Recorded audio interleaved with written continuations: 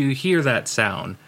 That is the sound of the waves crashing against a bay. But it's not just any bay.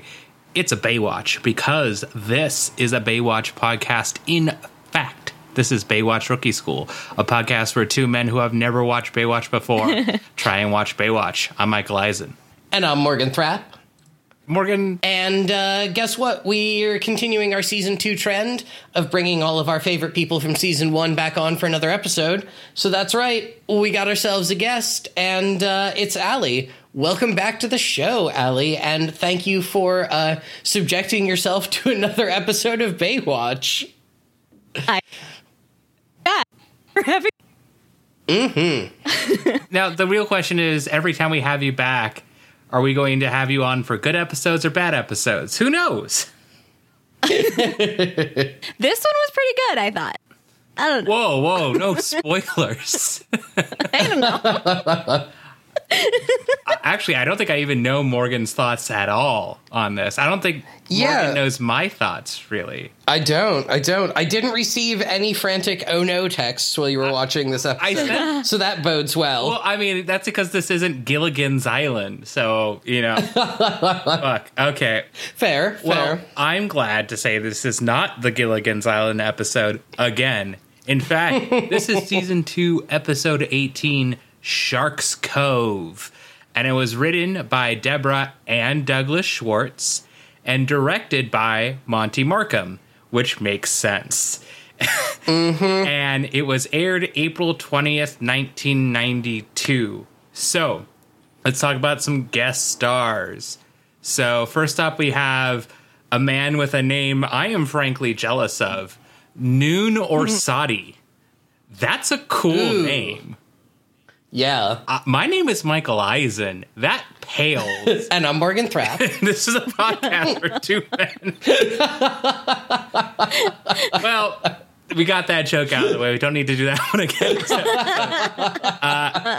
Noon Orsatti plays Todd in this episode. I don't remember who Todd is, but he plays Todd. Don't worry. He's mostly a stunt actor. He's still doing stunts and does stunts on basically all the Marvel movies these days. So he's. Oh, wow. I wanted to get that one out of the way before we got to Blake Gibbons, who plays Bobby Kramer, Eddie's brother in this episode. So Blake started out his career by playing an Elvis impersonator on that Golden Girls episode where they want to throw a birthday party for Blanche. So they go through her Rolodex to try and invite all of the men she wants to sleep with. But they accidentally go through her Rolodex of Elvis impersonators and invite them all instead. It's really good as a gag. So she's like, they show up and everyone goes, hey. It's really good. And then his role after that was he was in a documentary about Elvis. So, yeah, it's really cool. I gotta say, I am the baby of this podcast. I did not grow up with a Rolodex.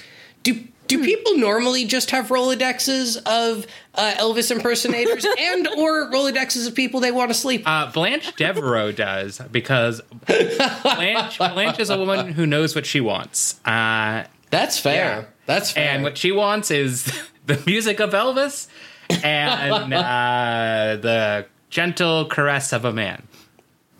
The other thing to know, but not the same man, to be clear. No. Well, apparently these are all like repeats, so she's at least, tried them out once. So she's trimmed it down. Anyways.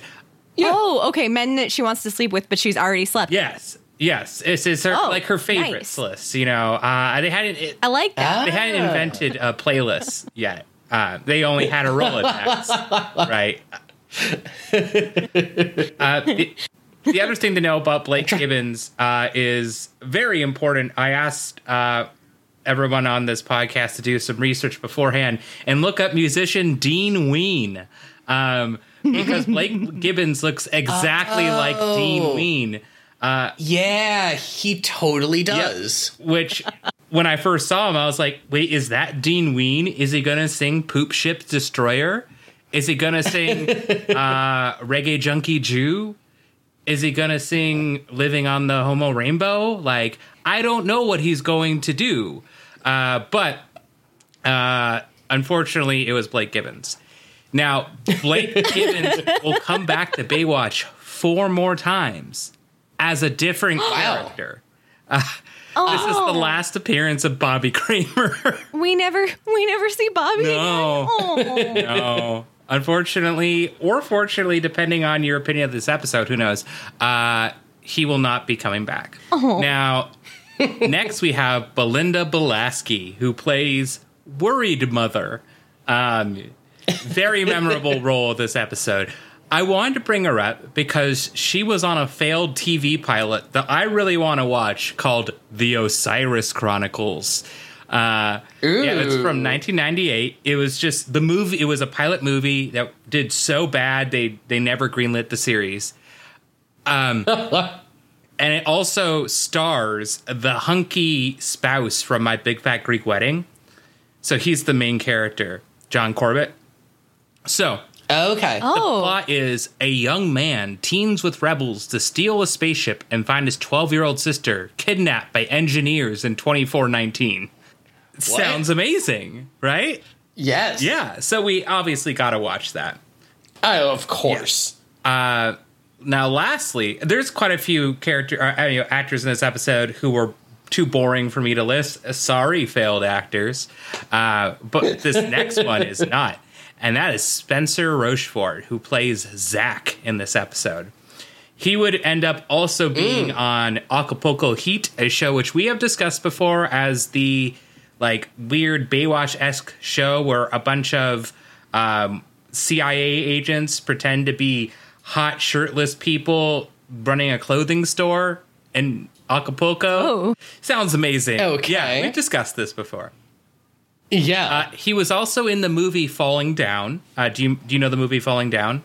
Can't say I do. Title sounds really familiar. It's the movie about where an engineer basically goes crazy and goes on a killing spree.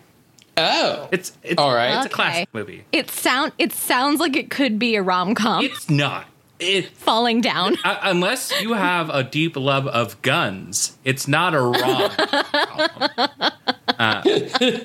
But again, I don't know. Now, in Falling Down, he plays a character called Second Gay Man, which I like to believe is the second ever gay man. Now, he was also in Josh Kirby Time Warrior. Now, I messaged Morgan about this a little bit. Now, part 1 is called Josh Kirby Time Warrior Chapter 1, Planet of the Dino Knights. And here's the plot, because I got to talk about this. I'm ready. In the 25th century, mankind has found a device capable of destroying the universe. Irwin 1138 separates the nullifier into 6 pieces, which he scatters throughout time. When the evil Dr. Zoetrope goes after the pieces, Irwin 1138 must try to stop him with the help of a 20th century teenager, Josh Kirby, and a half-human warrior named Azabeth Siege. The race is on. Now, I could not find part 1 on YouTube. I did find a different website that has it that just archives old TV shows. But on YouTube, they have Josh Kirby Time Warrior Chapter 5, Journey to the Magic Cavern, Chapter 3, Trapped on Toy World, and Chapter 4, Eggs from 70 million BC.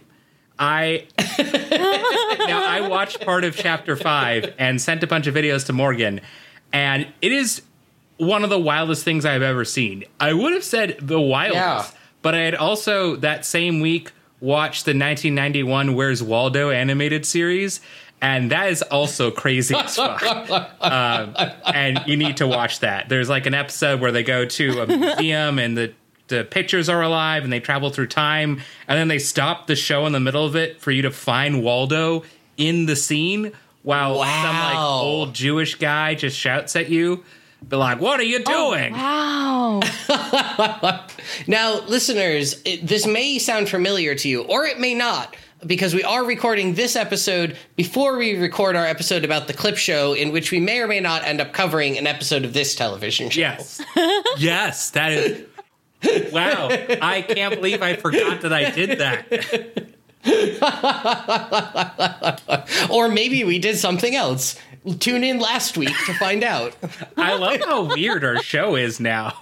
We can't. I know, it's great. We should just record all of the episodes in random order from Absolutely now on.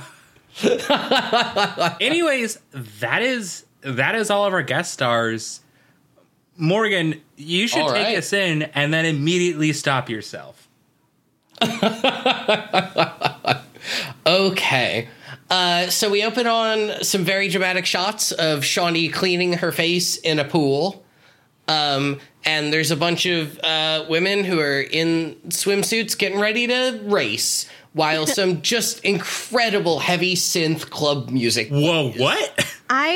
I wrote down gratuitous swimsuit adjustment. Yes. Like, that camera person, I'm not going to assume gender. That camera person got very up close and personal. Like, as she was. It's James Pergola. It's a man. Okay, I sort of figured. Now, before we actually continue, Allie, which version did you watch? Not the one with the club music, because I definitely got an Enya soundtrack. Yes. In fact, see, that sounds like it would fit much more so than the weird, heavy German club music that was playing throughout this entire scene. You see, it's interesting because Amazon did not have subtitles for this song, so I transcribed this by ear. Wow. Just so Allie could read the lyrics. So is that which one is that? It's what do you mean? It's the first one. Oh, okay. Well, I mean, I have the lyrics for both songs here, but this is Rise by Sarah Thiel. You'll know that it's called Rise because there's a theme here about rising. Yeah. It's an angelic song with all these like really angelic vocals, and the lyrics are something else. Allie, I have the lyrics here. Would you like to read these lyrics? Oh, okay. Okay, but I mean, if you're a music nerd like me, and you were really, really into Enya, like back in the day when Enya was really big, you can straight up sing "Sail Away" to this song. Fun fact. Like if you time it just right, fact, it sounds perfect. When I got my retainer off and they were using like the drill to like drill things off, I could hear Orinoco Flow playing. So that was just the soundtrack to like them drilling, and smoke was Enya.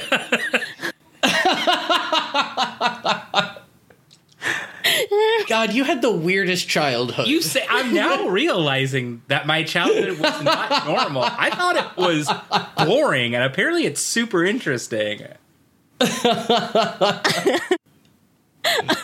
Okay, would you like a dramatic reading of Rise? You could sing it even. It's up to you.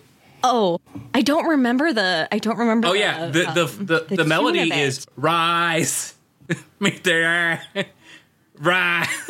Not like that. Not like sail. Not like that.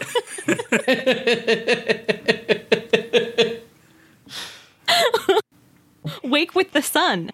Oh, rise. Rise, rise, meet the day. Wake with the sun. Rise, rise, rise, rise. Meet the day. It's just to become. Oh, rise, rise, rise, rise. Yeah, what does that mean?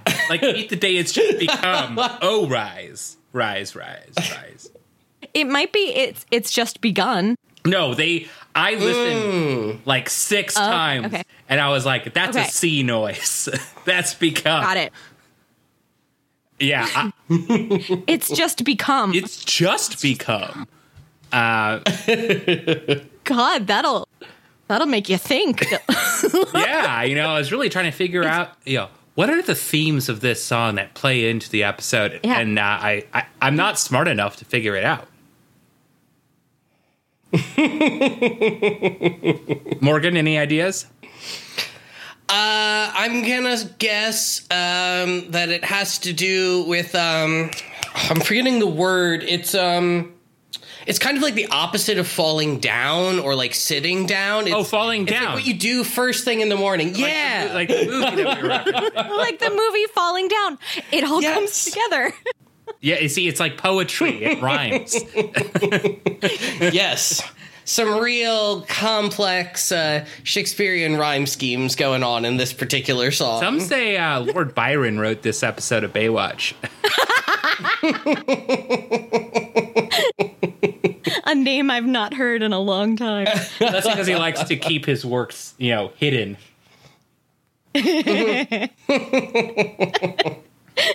Speaking of hidden, there was definitely a cameraman underwater for this whole scene. Oh, yeah. So that we could see the ladies swimming back and forth, but from underneath.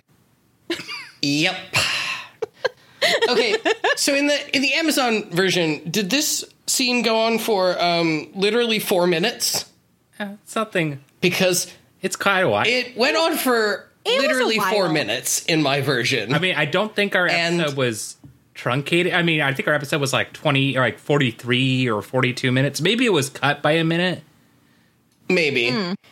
It's unnecessary. But it did go on for quite a long time, and I was trying to figure out like is there something that I'm supposed to be paying attention to? There's a shark. Right. Another shark. That's what I was thinking. Yeah. I was like, is the shark in the pool? Right. Yeah. I kept waiting for like, when is the shark going to come? But then they're in a pool, and so I was like, but that would be stupid. But It definitely does not, definitely does not prepare you for the plot of the episode, because like you think the episode maybe will be like, oh yeah, there's a swimming competition. No. Yeah. Not at all. No, it kind of doesn't matter. No. Well, I mean, most of the show doesn't matter. What am I saying? I love this show. Okay, also, the other question I had about this, and maybe it was just because I was watching a low-quality rip of the original version, did it look like everyone except Shawnee and Debbie was, like, 12 to you? Or was it just weird pixelated graphics making it impossible to tell what anyone looks like? I could open it up and watch it back. It's not that important. I just didn't know, because it struck me very obviously that everyone seemed way younger, but if it didn't to you guys, then I don't know. Maybe it was just definitely, me. definitely the two main actresses were, like, way older. Yeah. I thought. Yeah, like, exactly. But, I mean, like, when I say way older, I mean, like, at least 27. Right. Pulling it up right now. Yeah, those damn 27-year-olds just so old. I mean, I don't know. But I mean, when they're playing like 17-year-olds or whatever, they're playing like I don't know how old Erica Leniak. Oh no, Erica Leniak was 20, or 21 at this point. Because she had, when she started on the show, she had posed in Playboy the previous year, and she was 19. So it's been like 2 years or so. So. Yeah. Or maybe like 3. So yeah, she's like 21. Yeah, 22 tops then. Yeah. Okay. Yeah, she was super young. But Debbie is like 17, I feel like. Yeah. Okay. Anyway, we get some wakeboarding now. No. Whoa. You skipped over everything. Oh, you're right. No, I scrolled down too far in my notes. I certainly did. Yes, hang on. Debbie is going to have a beach party. And Shawnee wants to go to the beach party, but Shawnee's boyfriend Zach's friends just aren't polite enough, and so she just doesn't think Shawnee and Eddie should be there. I thought, like, I was suspicious from that point on, to be honest, because I was like, you're not inviting your friend because your boyfriend's friends are immature? Yeah. It doesn't really make sense, but on the other hand, and it seems. On the other hand, we all know that one friend who's dating someone whose friends just suck. Oh yeah, and you don't want to show up. True. But it's rare that friend has enough self-awareness to know that their partner's friends suck. I guess so. Just like, look, we're the worst. Don't come. Yeah. I'm only good when women are singing angelically about my swimming. But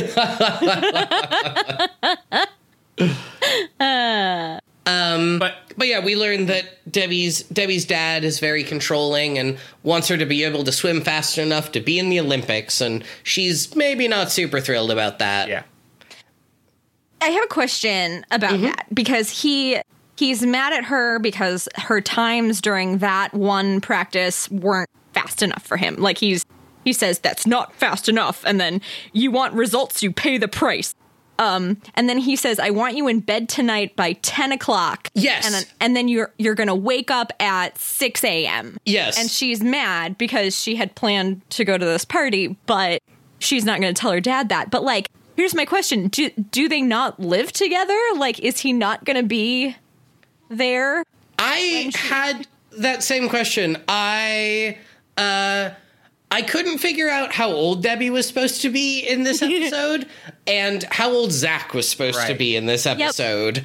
Yep. But yeah, I had that same thought of like, wait, Debbie's grounded? Like, what the fuck? Isn't she Shawnee's age? Like, it's fine to be still living at home. And I guess if you have like shitty controlling parents, it, you know, okay, maybe they're trying to enforce a bedtime, but I don't know. It just felt really off to me. I wonder if they just like, okay, in my mind, like they have the main house and it's a duplex, right? And they have the second part, and she lives in like the pool house or something like that. And they're just like, so she can come and go normally, right? They won't hear her come in, but this time they're like, we're watching you. If you're not in, yada yada. That's my mind.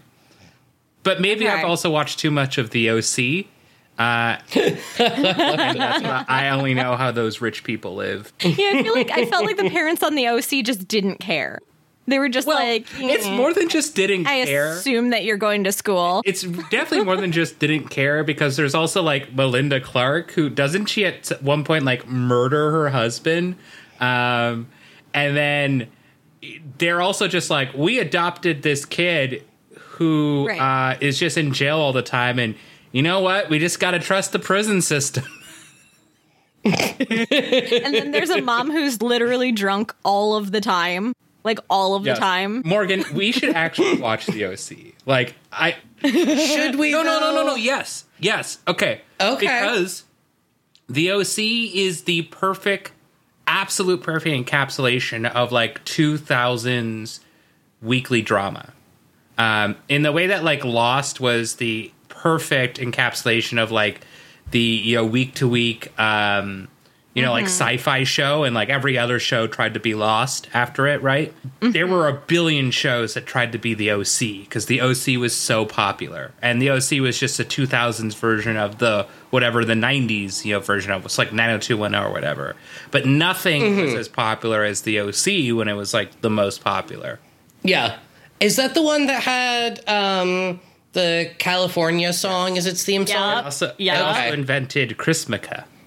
Ah. Yeah, everyone's favorite holiday, Chrismukkah. Sounds like a show that I should definitely watch. We should. No, we're starting an OC podcast. Just as I think at least the first season. First two. The third one. And I watched it when it was like coming out. Like it was like new. Same. I watched it when it was on. So I can come on your podcast that we can start that you're definitely going to make. I mean, that's the thing. Right. It's funny because right now, I'm not saying this because this is happening, but some of the cast of the OC have started their own OC rewatch podcast. And I'm like, I don't want to hear what they think. They're biased. They got paid to be in this. I didn't get paid to be in this. So listen to my real opinions. Yeah, that's right. We'll be the podcast network of people who cover shows that people sort of care about way past their prime and give the raw, unfiltered opinions about those shows. More people would listen to an OC podcast than a Baywatch podcast, I think. I mean, I believe that, but it's not a high bar. We're not a high bar, Morgan.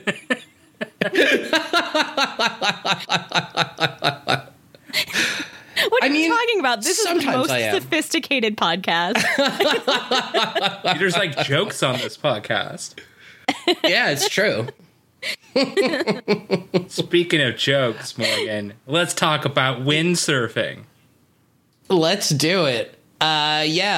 There's two brothers out on a power ski and a wakeboard, and one of them on the wakeboard is doing stunts, but Eddie doesn't like it, and there's some really badly ADR dialogue of him saying that just sounds like he's in a sound booth somewhere.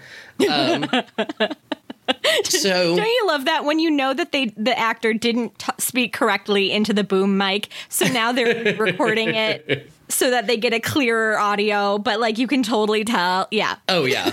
Yeah, I don't often notice ADR, but when it's as blatant as it was in this episode, it just like woof. Yep.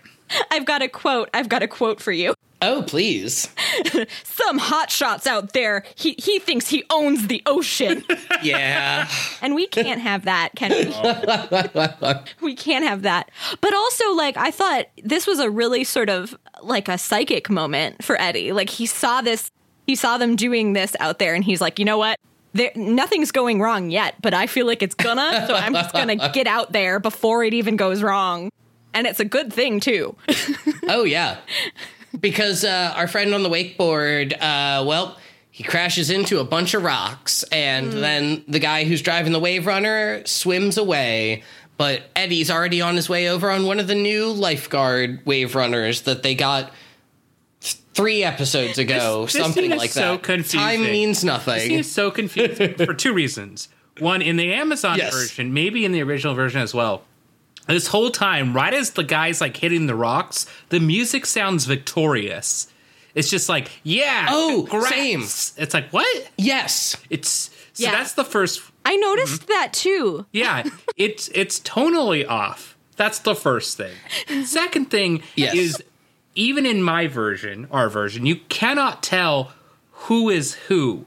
So I thought someone stole Eddie's jet ski, and I was like, oh no, they stole his jet ski. No, it was just another lifeguard or something.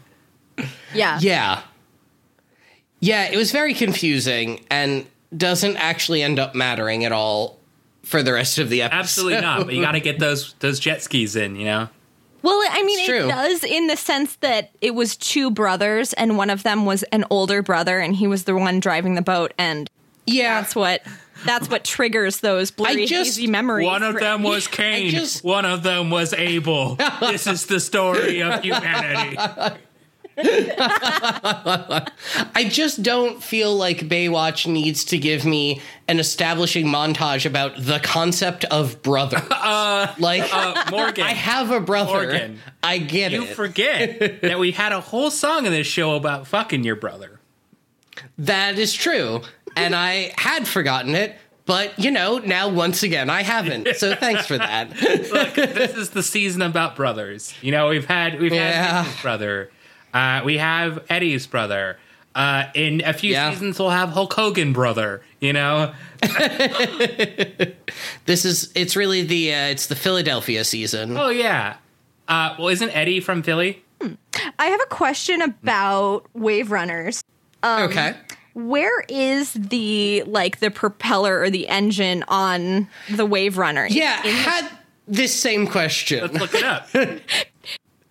Because as you're looking it up, they did wind up having one of the lifeguards hang on to the back with the person who had crashed into the rocks and was injured, and then they just sort of dragged them back. But I'm wondering, can you do that? Is that safe? Is it safe? I'm assuming probably so, not, because I wouldn't want to be dragged back there. I'm from Minnesota. I wouldn't want to be dragged back there with the propeller so close. That's nuts. Wait. Yeah. I think I got it. Here, wait. Okay. Oh, is this not gonna... Okay, wait. Gotta save this. I gotta save this as a JPEG. It's a GIF. Yeah, it is. GIF. Okay, wait. Is this gonna make it a .jpeg .gif, or is this gonna make it a JPEG? So, listeners, what Michael has done is posted a file into the Discord that says download .gif. It's a file type. I was picturing it so small, so I have to squint at it. Okay. Yeah, so if I'm reading this right, it sure looks like it shoots a bunch of water out the back. Yeah. So, yeah. Okay, so maybe that's okay then? Maybe. It still doesn't feel great, especially when you're dealing with someone who just smashed into a bunch of rocks. Injured. Yeah, this is cleaning out his wound. And then the thing that they say to chastise the big brother who was driving the boat is that he should have made sure that his little brother was wearing a life vest. Mm-hmm. And that, like, that would have saved him. No. Like, the only thing you did wrong, it wasn't crashing into the rocks. It was definitely that he wasn't wearing a life vest. And, like, save him? He's not dead. He's just hurt. Like, yeah. Poor choice of words, Eddie, darling. Yeah. I know what I don't... this whole scene... The whole, like, first 5... the whole first, like, 5 to 10 minutes of this episode, I feel like you could have condensed it into about 30 seconds without losing anything. No, Morgan, we need all of that jet ski footage. Mm-hmm. In fact, this next scene, this flashback, wouldn't make any sense if you hadn't learned about the jet skis. Yeah, true. Tell us about it. Yeah, so this flashback at first is Eddie is a little kid and he skinned his knee, and now Bobby's saying, "Don't worry, I'm your older brother. I'm always going to take care of you." Well, he bandages up Eddie's knee. And then the words that are sort of like echoing in his mind are just like, "I'm your big brother. I'm your big brother. I'm your big brother." Dental plan. Lisa needs phrases. Dental plan.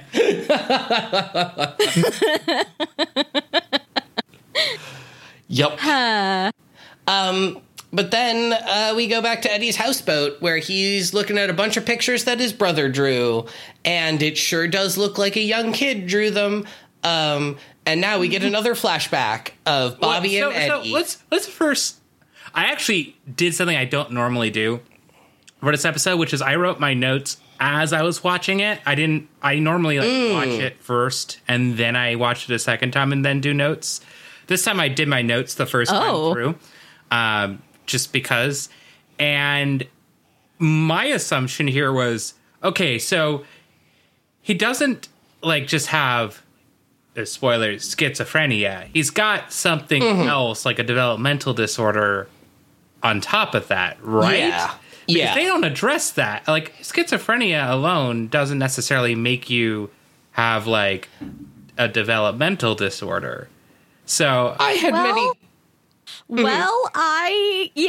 was curious about this, too. Yep. And I actually know a psychiatrist. Oh. And so she was actually on my podcast. You can listen to an episode about her giving somebody CPR sort of out in the real world. Say the name of the podcast. Yeah. I'll plug my podcast again. It's called Well, What Happened? And it's just basically I get every episode I get somebody new to come on and tell me a story. And so, yeah, she's a doctor in real life. So she told like a cool like doctor story, and it was an intense story to hear. And I'm sure it was more intense for her, but yeah. So anyway, I was curious about the depiction of schizophrenia here.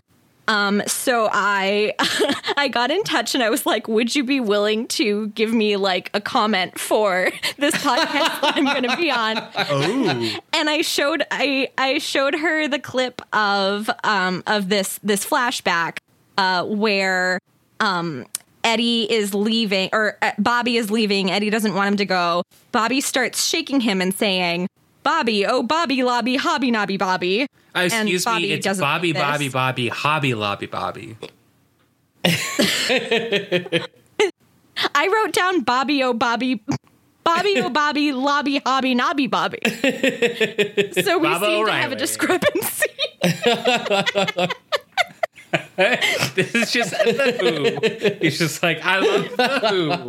Side point. Sorry, I don't want to. I don't want to completely derail your story, but this is the perfect time for me to once again tell you, Morgan, that you need to watch Joe Pera Talks with You, and especially watch the episode about the Who, where Joe Pera hears Bubba O'Reilly the first time ever, and then can't stop listening to it, and invites his pizza delivery guy to dance with him. This also is told while he's at church. All right. Yes, watch that show. It's the best. Anyways, Allie, please continue. Yeah. Okay. And then Bobby dramatically touches Eddie's face and says, "The end of the curb lets you see the praying mantis, Bobby." And Bobby's saying, like, "Stop it, you're scaring me." And I was like, is this a disrespectful representation of schizophrenia? And according to a psychiatrist, she says that this actually is, quote, "not as ridiculous as it might seem." What he's doing is called word salad. And actually it is pretty common for people with schizophrenia to say things that like might rhyme or sound similar. Like that. So the Bobby Lobby Hobby Nobby thing, is something that might actually happen. And then the bit about the praying mantis, she said that's maybe a bit much, but it's not completely unheard of, because people with schizophrenia do tend to have thoughts like that they can't explain to you. But that sentence would have made complete sense to him. Like, interesting. He would have said it with like complete seriousness. Sure. But like he wouldn't be able to explain why he said it. But yeah, people with schizophrenia tend to have disordered thoughts, paranoia, hallucinations. And then I asked her a little bit later about antipsychotic medication, and she has more to say about stuff that happened later in the episode too. But yeah, I'll leave it there for now. But yeah, so that's not, that's actually not like a completely inappropriate portrayal of what someone with schizophrenia might behave like. And Google says that it's a long-term mental disorder that involves a disconnect between thought and behavior, or a disconnect from reality, delusion, and a sense of mental fragmentation. Mm-hmm. Wow. Yeah. I am genuinely surprised to hear that. Me too. Me too. This did seem like a better representation than I remember the 90s having for schizophrenia. I was supremely shocked while watching it, being like, even if this isn't accurate, it feels nicer than a lot of the 90s did with schizophrenia. Like, it wasn't like, look at the funny man. It was like, he has a thing. He has schizophrenia. Yeah. Mm-hmm.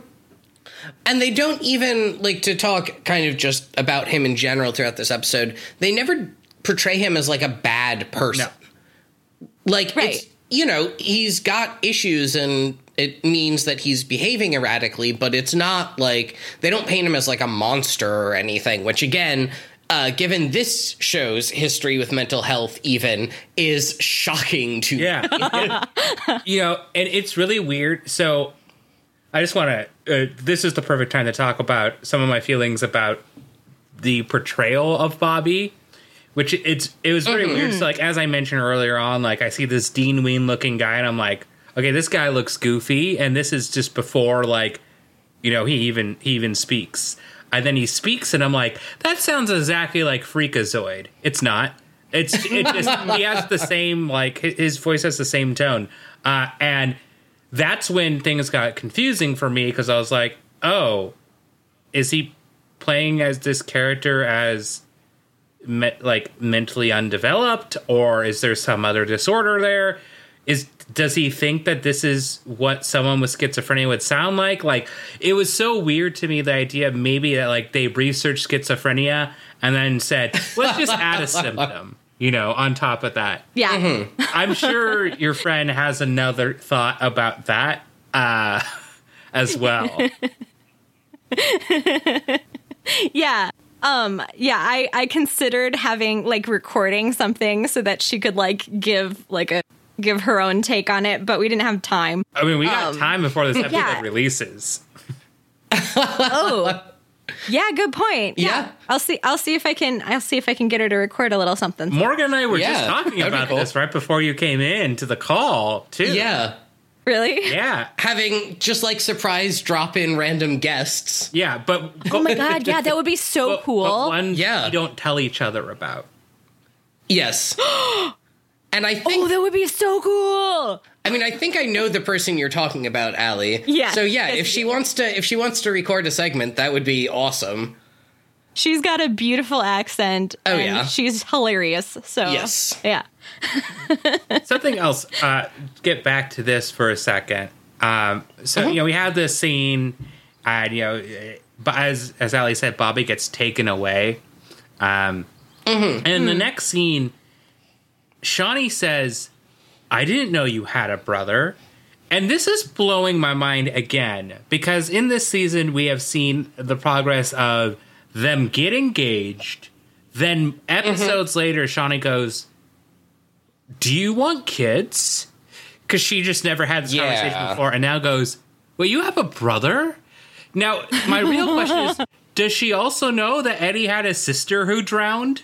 Like, how many siblings does Eddie have? How much trauma did this one person experience? Yeah. Well, Jesus. and it sounds like he was a foster kid. Yeah. So. Yeah, like, they reveal later this is a half-brother, and then eventually, I guess, these foster parents also get rid of Eddie at some point, because it sounds like he has no stable family, really, right? So I'm so confused about Eddie's life, especially since they never mention the sister ever again. They won't mention the brother ever again. So I'm like, do we also like get like a pet dog of Eddie's who like, I don't know, like got stuck in a tree? And then there's a whole episode about, like, this dog eating flies to survive. And then we never mention them again. Like, what else is going to happen? Wouldn't surprise me. I feel kind of bad because I think that Bobby is actually a great character. And, yeah, that makes me sad that he never gets brought back. Yeah. It does definitely, kind of reduce him to, like, token status. Yep. That they're just like, well, here's what we need to tell a very special story about a very special person. And it's so token that they don't even explain fully how that part comes to be, because it's like Eddie is bringing Bobby to California with what money? Eddie is poor. Like, he owns a houseboat, sure, but he's a lifeguard who runs a store. We haven't seen the store in a long time. So, like, what? How? Yeah. But yeah, like you said, Eddie brought Bobby out from Philly, and now he wants Shawnee to come with him to go visit Bobby. But now it's time for our earlier foreshadowed beach party. And oh boy, it's a whole lot of people in their 20s in swimsuits drinking and dancing on the beach at night by a fire. Mm-hmm. And when you say dancing, you mean like 2 people were dancing. Yes. And the rest of them were just kind of standing there. Honestly, that seems accurate for parties I go to. Yeah. Yeah. There were lots of good quotes in this moment. Tell us them. Oh, I didn't notice any. Oh shoot, what's her name? The girl Debbie, sorry. Debbie is running into the ocean, or she's running into the ocean with her boyfriend, and she says, "Wait a minute, what about the pizza?" And then he says, "Forget about the pizza." And then and then he turns to everyone, like everyone at the party, and like shouts and gets their attention, and then goes, "Thank you, animals. This is a private party." And then the two of them go into the ocean to canoodle. Forget about the pizza. I did. He did it. God. Yeah, so the two of them just go and like make out in the ocean for a while. But then she gets pulled underwater and Rip Off Jaws music starts playing. Yep. I mean, am I wrong here? Did it not sound exactly like someone just copied the Jaws theme song? I thought so. Okay. But I was also confused as to what was happening because she nothing seemed to come up and grab her or anything. She just went underwater. Yes. And spoilers. Yeah. Yeah. So yeah, and then the boyfriend Zach sure does stuff. He moves away. Yeah. Yep. I did everything I could. I swam in the opposite direction. I wrote down that he said, I couldn't save her. And then I wrote in all caps, did you try? Like, because yeah, we see the whole thing and it takes about 2 seconds and he doesn't try to save her. He just swims toward the beach and then starts yelling for people and then cries because he couldn't save her. Mm-hmm. So. Yeah, it definitely felt very sketchy to me. Did he say shark? He did. Because I was think trying to. so. Yeah. Okay. Important question for later in the episode, though, is so did he get on shore and then convince everybody to walk away? Or was everybody just still there shouting for her? Like, given what happens later on in this episode, like, I feel like if he didn't draw people away from the water, like, it would have drastically changed this episode. I don't know. Yeah. Unless Debbie is just, there, I guess spoilers, there's like a buoy because there's a buoy there that's this like round thing. Yes. It doesn't, like the normal buoy you might be like has like a pole and you could hold on to it. You couldn't hold on to this thing. So like she's just, if she comes up, she just has to regain her posture and then swim back. She can't hold on to anything. Right. So yeah. Yeah, was she hiding behind the buoy until everybody left? Or? Right. I guess that didn't occur to me. That's a good point though. Yeah. It's almost like this episode didn't totally make sense. But we get to the next day where Ben and Mitch are searching the beach and they find part of Debbie's swimsuit. And Mitch is like, well, I'd help you, but I'm going to San Diego today. A fact that doesn't come up for the rest of this episode. It comes up once, but not important. It does? It comes up once. Oh, okay. Yeah. Huh. Well, I'm curious where the hell that was. Don't worry. But after that, wait. So this part was confusing to me the first time through because Ben is there as well. And Ben says, I remember the last shark attack here from 8 years ago. And yes. So I guess this is my fallacy for assuming that we're still at Baywatch because this is Shark's Cove. Which I guess isn't Baywatch, because otherwise it would have been, I guess, last year, and it was your friend Jill. Yeah. That was... No, I had that same question during the scene. I was like, wait, did the previous one just not matter to you, Ben? Like, right. It's not like they forgot about Jill. There's a flashback to Jill in this episode. And there's a flashback to Jill 2 episodes ago in the clip show. So it's like... Or the episode before this. It's like in the clip show. So, like, they didn't forget about her. They just invented a new part of the beach that's separate from the part that they oversee and said, you see, sharks don't normally swim to this part of the same watered beach. They stay over there in their lane, you know. They know not to come to this side of the tracks. Huh. Yeah. No, yeah. I have thoughts about this episode. But after that, we follow Eddie and Shawnee as they are heading to the ranch where Bobby lives. And everyone there is giving them real weird looks. And so now they meet with Bobby's doctor, Dr. Lester. Are you not going to describe her car? Oh, it's the same pastel blue Toyota MR2 that she's had the entire season. I could swear it was silver, but whatever. I thought it was silver. It looked blue to me in my copy. I don't know. It was blue in previous appearances, and it's definitely that same MR2. Okay. Well, I don't remember the cars in this show. I trust you. I was going to say, I thought it was a white convertible. Yeah. It is a convertible. Silver convertible. Yeah. I think it's like a pastel-y blue, but let me find a screenshot of it. Someone else talk, because my keyboard's very loud and I can't edit out audio that I'm typing under. Allie, would you like to describe the next scene? Yes. So they meet with the doctor, and I did talk to an actual psychiatrist about what she says, and she says that the doctor's description of what schizophrenia is like in this scene was spot on. That makes sense.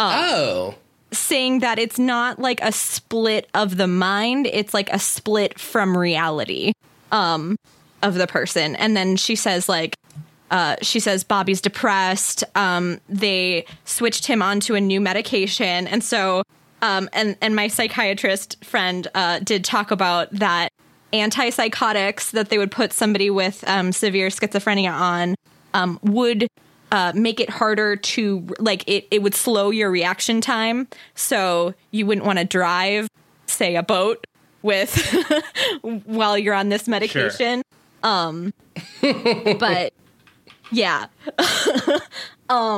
Drive a boat, drive a cow, drive a horse, same thing. Maybe a horse would be fine. I think, like, just as long as you don't have to react. Yeah, you become one with the horse.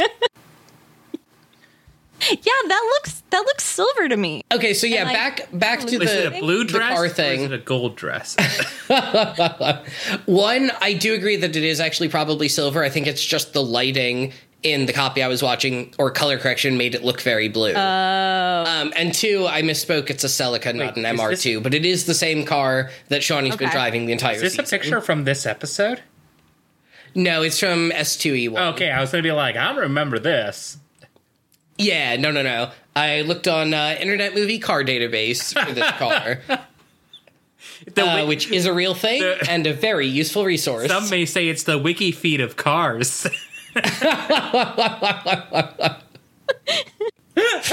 No, that's a tire hub. Let's go with that.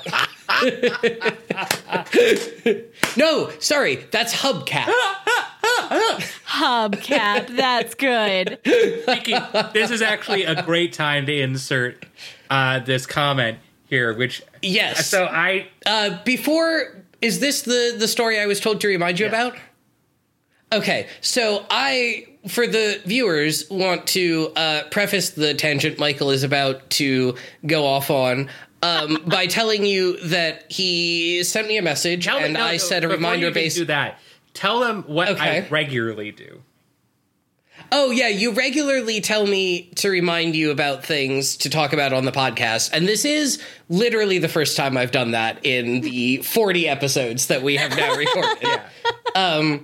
But it is because the reminder I set for myself, which thankfully was enough to make me remember what it was you wanted to talk about, was just... tell Michael to talk about foot capitalism. Yes. So, Michael, would you care to talk about foot capitalism? Yeah, I'd love to. So, I was having this thought the other day about my podiatrist. And my podiatrist is this... How podiatrist was he? I know. This feels like a stand-up.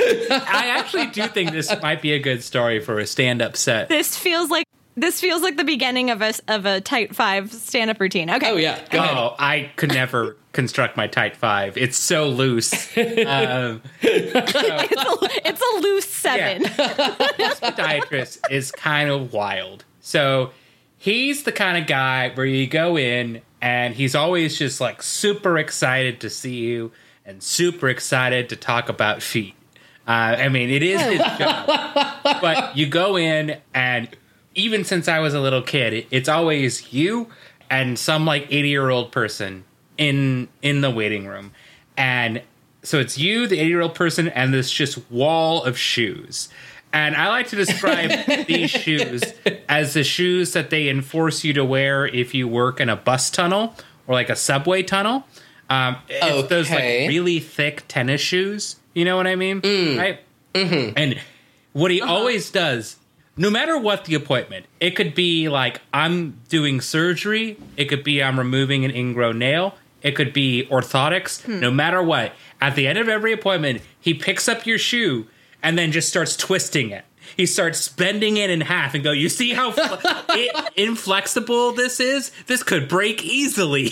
So he keeps on, like, trying to break your shoe on the idea that, like, oh, you have no shoes to walk out of here with. Just so happens I have the best shoe ever.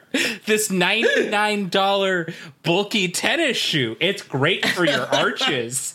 So every single time. So my mother one time went and he broke her shoe. He was just like, you see, you shouldn't have worn this shoe. Oh my God. You just break it. The only reason my mom goes to him is because he's done like 8 surgeries on my mom for like different issues. So it's like, I'm not going to go to anyone else. He just knows all my problems. But he also breaks all of my shoes. So then you just leave barefoot driving home because this doctor broke your shoes. And every single time he'll come up to like the front desk and he'll have the person like, you know, get your invoice or whatever. And I'll be like, so do you want to add on a shoe onto that? And he goes like, and you look at the shoes and they're all like, you know, if there's like Air Jordans, this is like Jordan -7s in terms of like fashion. And you're just like, no. And he goes, it'd be great for your arches. And we're like, oh, my arches are fine. Thank you, doctor. And every time you walk out the door, you can just see him look at you, frown, and then shake his head no. And then look at the next person and go, you ready? That is one way to make money, it's though. Foot capitalism. Yeah. He's insuring himself to make money by breaking your shoes. Yep. Yeah. He has a spare for you. You just have to pay for it. I just imagine him as like an old school Italian gangster. Be a real fucking shame if something would happen to your shoes. No, it's not that. He just looks... You know what he looks like? He looks basically like Dr. Rick Moranis. That's what he looks like. I should also add, the thing isn't limited to like shoes. He'll like, you know, like numb your toes and numb your feet for a process, and it'll just start doing that to your big toe. I'm like, my guy, I can't get a spare of these. This is my own. Hey, what the fuck? It'd be like, look how flexible it is. It's numb. I bet you don't feel that. It's like, no, I don't, but you probably shouldn't. Michael. Yeah. What the fuck? What do you mean, what the fuck? This is the wildest man you've ever told me about. Is it the wildest? Well, it's up there for sure. I mean, I haven't told this story on the podcast yet, but is it as wild as the djembe school? No, it's not. That is true. That's for another time. Yes. But, the only reason I go to see him still is it's like, this old thing where it's like, you got to see the family doctor. Like, my uncle, up until his... I know, this is a short tangent. Up until, like, 65, was seeing the same doctor he saw when he was, like, 10. Wow. And in the year, like, 2015, this doctor discovered Novocaine. He wasn't using it before. So all of a sudden, he's like, oh, wow.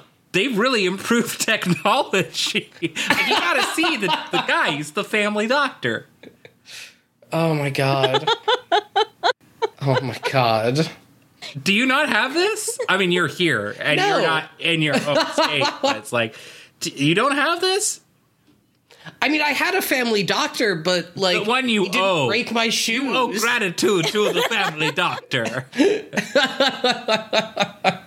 And giving you a good foot. Giving you the orthotics. You pay him back. You see him only.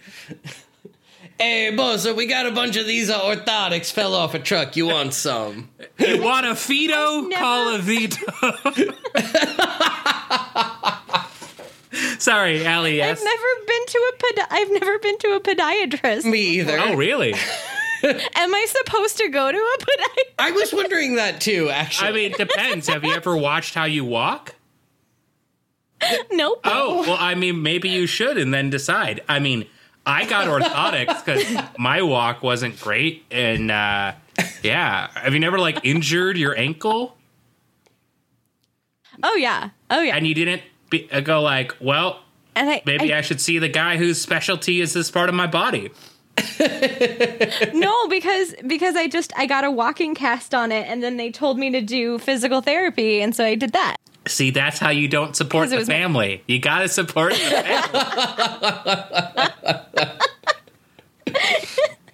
Yep. How did we get here? Oh yeah, because of Car Hub. Yes. Car porn hub. Yeah. Yeah. Now, Allie, you're the one who added porn in there. I explicitly was not saying anything This was sexual. not... WikiFeet isn't sexual, okay? It's an archive. No, Michael, it's an archive. Ooh. I'm going to tell my doctor about that one. I hope he likes it well enough that he doesn't come break my shoes in the middle of the night. I'm going to give you his card, don't worry. I'm going to wake up with a bloody shoe in my bed. You're like, I have no more shoes. I must buy decent shoes. Anyways. Or the shoe is cut in half. Yeah. It's The Godfather. It's just the dead horse, but it's just like... Yeah, that's what I'm saying. Oh, that's what you're saying. So it's just like like a pair of echoes in your bed or something like that. Yeah.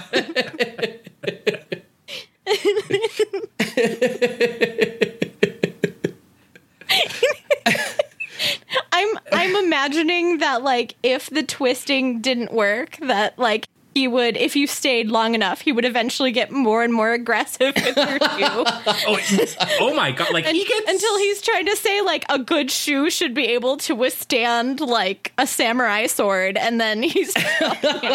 It slowly becomes Saw, but for orthopedics. Like, maybe I'm not making it clear just how aggressive he goes. Like, he takes both ends and just twists it like it's a rag. I'm not joking. He does this to everyone. Like, I remember waiting in the chair for him to come see me, and I could just hear him go, "You see this shoe?" Like, twisting their shoe, and I'm like, "Oh, they're near the end of their appointment. It's my turn soon." Good Lord. Yep. Okay, I'm gonna bring us back on. All right. Somehow. So speaking of shoes, oh, there's a shoe thing. Bobby's going to the beach, y'all. Yeah, Dr. Lester has decided that the appropriate psychiatric treatment for Bobby, a man with schizophrenia, is to go spend the weekend on the beach with his half brother. Well, he misses him, which didn't feel like a real treatment to me. But he does. If I'm being honest, he does miss him, but it's not like a treatment. Sure. It's like a treatment for his depression, not for anything else. I feel like it would be, I don't know. Yeah. Outside and near the water. He's already outside. Is very good for my mental health. He's with the horses all day. He's outside. Yeah, but he's not on the beach. I feel like it could make sense, but I would want someone other than Eddie looking out for him. Like, literally. I wanted this whole episode to be like, listen, Eddie is a lifeguard. He has saved people. I want to, like, trust his judgment. No. And but I didn't want, I didn't want to be, like, paranoid that he's going to make stupid decisions, but here we are. But yeah, they go to meet Bobby. Oh, yeah. They go to meet Bobby. Okay, yeah, continue. Yes. Did you write down the lyrics to this montage song? That's Michael? in a few scenes, but yes. Oh. Okay. Yeah, so we have a little bit where they go and meet Bobby, and Dr. Lester gives that explanation about what schizophrenia is, and Bobby is super ripped from doing farm work all the time and very excited to see Eddie. And then Bobby meets Shawnee and is very attracted to her, which I was afraid was going to get very creepy during this episode, but thankfully it doesn't. Yes. This episode pleasantly surprised me in a lot of ways. Yes. So. Yeah. Like, I think especially now knowing that their depiction of schizophrenia wasn't as offensive as I had feared that it was. Yeah. And the way that Bobby goes on to be portrayed, because I'll be completely honest, and you can edit this out if you want to, but like I was scared that they were going to have Bobby like get violent with people. Yeah. Oh yeah. Same. Multiple times, and I was going to be like, well, yeah, there you go. You got to make the schizophrenic person like violent somehow. Yeah. That was my exact worry this entire episode, because that's what they've done any other time they've talked about mental illness on this show. Yep. Yeah. But so now Eddie and Bobby are off to the beach, and first they got to change clothes, and they do have to change clothes. They sure do. And Harvey is going to borrow Shawnee's car because his is in the body shop again. And again, this doesn't come back and doesn't seem to matter. So I don't know why we spent so long. I wasn't sure if they cut that out of our version or something. Yeah, nope. Harvey shows up for this one scene. Yes. Yep. Okay. And then they have this whole back and forth about how his car just lives at the body shop now, and he takes it out on occasion to get it into an accident. Yes. And then he's like, Shawnee, can I have your car? And she's like, no. And at first I was like, good for you. Don't let him have your car. But then she's like, fine, but you got to be really careful. And he's like, I will. Yeah. I don't understand. Like, maybe if you're borrowing someone's car, don't make a joke about how many car accidents you've been in. Like, right? Okay. Yeah, and also good to know that it never comes back again. Nope. It was completely irrelevant. Just like Harvey. But now we get the montage, the second montage, which is basically just Bobby running around while Eddie tries to take care of him. There's one cute scene, and he's doing a bunch of random things. And then I did like the section where he was excited to help Eddie set up the lifeguard tower. Yeah. That was very cute. But then they end it with him putting up an American flag and saluting it. So that's great. Cool. I like the part where... Glad we had that, Capper. I like the part where there's a girl on the beach smiling at him, and he just lays down next to her, and then he just gets up and leaves. Yeah. I was like, that was pretty funny. Morgan, what kind of music do you get? I honestly don't remember. It wasn't anything memorable. I wrote down "beauties all around us" in quotes because I think that was what the lyrics. Oh, don't worry. I have the lyrics. Oh, good. Yeah. And then I put in parentheses, I don't hate it. I didn't hate it either. I give it like a 7 out of 10. And then I thought, like, honestly, this is music that I maybe would listen to, like, in my spare time. So there's some music in this show I don't not hate. That bad. You know. Yeah. This is one of them. This is Mesmerized by J.R. Richards. And Allie, would you like to read to us these lyrics? Yeah, I would love to. All right. You see the world around you spin as it all falls down. But we're young and we're strong and we'll overcome this cold world. The beauty's all around us. The beauty's all around us here.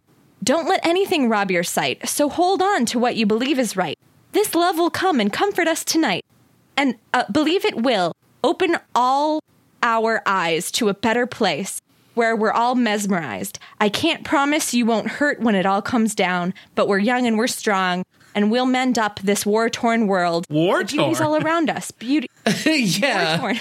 This Beauty's is a beach show, sir. Beauty's all around us here. So don't get lost. Just hold on to what you believe is right. This love will come and comfort us tonight. What? I believe it will open all our eyes to a better place where we're all This love will come and comfort us tonight. This, again, sir, it's about brothers.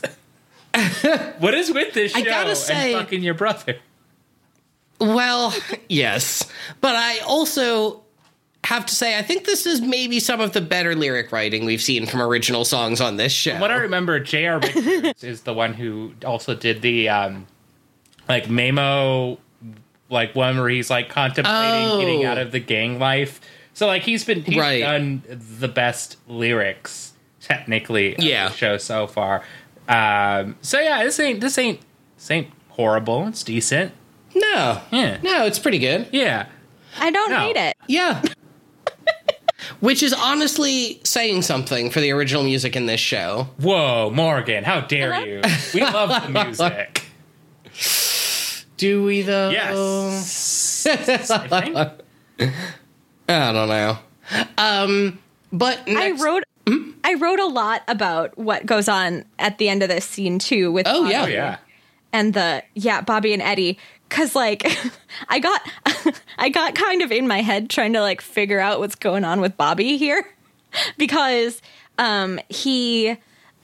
so two people are walking up to him, and I can't remember why, but Bobby kind of gets upset, and I think they want their bully back or something. Or okay. Yeah. Oh, yeah. It was like a freebie or something. Yeah.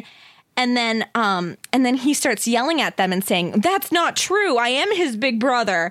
And then Eddie pulls Bobby away and says, "I know that you heard voices that maybe said something, but they didn't say anything, and those voices weren't real." And then Bobby says, I know, but I hear these voices all the time, and they tell me that I'm not your older brother." And so, like, I was wondering, why is that something that upsets him so much? Like, why does that make him so upset and frustrated? And I was wondering, maybe is it because they were foster brothers, or maybe he feels that because they're not blood relatives that maybe Eddie doesn't see him as a big brother anymore? More is simple than that, based on how ham-fisted this show is, which is the line later on, which we find out where he's like, "I can't be your older brother anymore," where he told him, "I'll always be your older brother." So it's just like symbolic to him, where he's like, "I'll always be your older brother, I'll always be there for you." So to say I'm not your older brother is like, I can't go back on my promise that I'm older than you. Yeah. Okay. I think that's what it is. Yeah, I'm wondering if he feels bad that he hasn't been there for Eddie, that too. like, recently. I mean, that I don't makes know. sense. Yeah. I think it was definitely some of that, because I think it's shown later that he very much equates being a bigger brother with protecting and making sure no harm comes. Yeah. Yeah. Yes. So, yeah. But I think also it's just that they set up the concept of brothers being important, and so they needed to find every single possible second to hammer that home in this episode.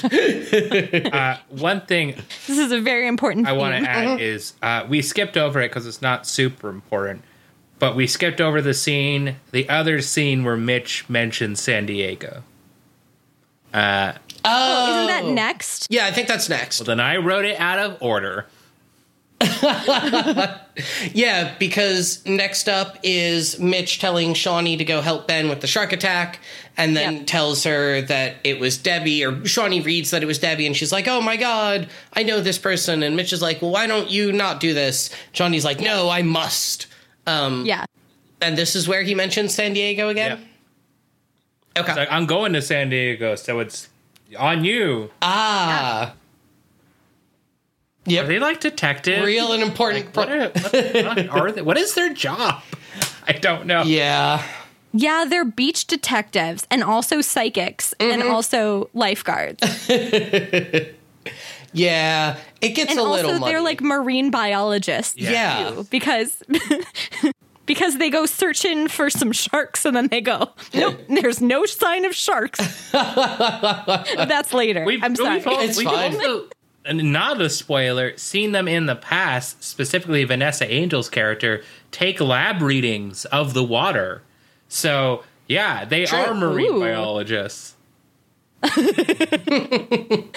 least some of them are anyways. Yeah, but They do everything. let's talk about the most important thing. The most important let's. lifeguard. Do you know where I'm going with this? Not a clue. So, the next scene after this is Shawnee telling Eddie about Debbie. And then Eddie... so Eddie had come back with Bobby, and he told him, like, stay here, watch my stuff. To which I wrote, "Oh God, please don't leave somebody with paranoid schizophrenia alone at the beach." Yeah. Yes. But Yeah. Eddie goes outside and can't find Bobby. And then Eddie does the most important thing ever done in Baywatch, which is, I think this is the first time they ever actually call Hines the lifeguard, and they say Hines, and he says, Hines, did you see him? And Hines goes, no. And boy, howdy, I think he deserves an Oscar for that. That no was delivered with such execution, such confidence. Man, I feel really glad that these guys are watching our beaches. That's the joke. That's it. That was the joke. I'm out. I also made a note about when Eddie and Shawnee interact. And then he's kind of comforting her and then gives her this very weirdly slow forehead kiss that I had to make note of because it was very slow. Yes. And okay. I mean, sweet. Sure. But very sometimes slow. You just need to go for accuracy. You know, it's like you don't want to accidentally hey, let me tell you, multiple partners in the past, I've gone in too fast and just headbutt them. And then you just smash your face together. Yes, I have. I have a big face. It just targets people. It does what my mouth doesn't want, you know? It has a mind of its own. It's like, that's where my brain is. And my mouth has its own brain. That's weird. No, don't like that one. I don't like that. Don't like that one. Okay. Here's a thought, though. Is the uvula the brain of the mouth? Kind of looks like it. I think that's the foot of the mouth. I'm going to try twisting it. Oh, God. I got it. I didn't know we were doing a body horror podcast this episode. Jesus. I got a spare one on the rack in the lobby. Yeah, you know how you have spare buttons on your shirt? Doesn't everyone have a spare uvula tucked under their armpit that they're just saving for in case someone twists yours in half? I forgot a key detail of the foot capitalism story, which is that when you go to his waiting room, there's all these magazines, and all of the magazines are at least 3 years old, and half of them are feature Rachel Ray on the cover for some reason. So you're just sitting there reading man, I wonder what Rachel Ray cooked 3 years ago. I bet. Yeah, you really get to catch up on all the celebrity drama of 2018. Did Rachel Ray get canceled? Probably. Her show got canceled, or she as a person got canceled. She as a person. There was that time when everyone thought that one of Beyonce's songs was talking about Rachel Ray, but they were talking about someone else, and Rachel Ray had to be no, I'm not that Rachel. I'm a different one. And everyone's okay, she's uncanceled. I don't know if she's canceled now. But she should be, because her show sucks. $40 a day? Oh, that's a horrible idea. You can't. No. Also, she has the worst episode of Iron Chef. Anyways. Iron Chef. God. That's my That's my contribution to that conversation. Wait, here's a Harvey scene, I guess. So... here's your... Oh, yeah. But it's not about cars. It's about boats. Nope. Yeah. Yep. Shawnee and Harvey are on the Scarab when Shawnee gets a flashback about Jill getting eaten by a shark. And also some other shark attacks, maybe. Oh, please, go ahead. Can I tell you here's what I wrote down. And it's a genuine question, because she had a lot of warning that this shark was coming for her. So why didn't she punch the shark in the face? Isn't that what you're supposed to do? I think so. Jill's a lifeguard. I think you're supposed to punch it in the face. She was a lifeguard, not a marine biologist. She wasn't one of the marine biologists. She wouldn't. Yeah. She's not a ninja. Which is funny, because the actress who played Jill was in a reality show proto-reality show where she swam with sharks. So if anybody would know, it's her. Oh. Yeah, it was Sea Quest or something like that. I don't remember what it was. But yeah. Oh, yeah. I remember you talking about they have these news headlines where it's actress swims with sharks. Is she gonna die? We have to wait till next week to find out. What? So it's kind of like cool. Yeah, Shawnee just gets to relive trauma again.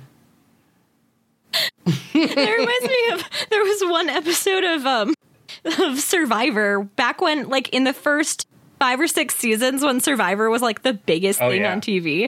And they were doing like on next week's episode of Survivor. And they showed like a whole bunch of sort of disjointed shots. Sure. But they showed somebody like getting seriously injured. They showed blood all over. Oh, I know about They showed this. a fire. And then they showed an alligator kind of sliding back into the water. Yeah. Oh. And then they show like medics coming and running and trying to help somebody who's been injured. So it leaves you with the impression that an alligator attacked somebody on this show. And I watched like in one of the daytime talk shows that I was watching, like they were like, did you see the preview for the next episode? Like, does an alligator attack a dude? Like, I need to know. Yeah. That's some good trailer editing right there. Holy shit. I'm going to assume that no alligators attacked anyone on the episode. No, the alligator had nothing to do with anything. Of course. Oh my god. They on Survivor, they did like to show like random animals, Yep. you know, just doing their things. As Mr. Alligator, cutaways. Walking up. Right. Gonna take a bite out of crime. That was a tangent that had nothing to do with anything. No, it's good. I mean, have you listened to our show before? Or even the previous tangent we went on about foot capitalism. Or even the last time you were on this show.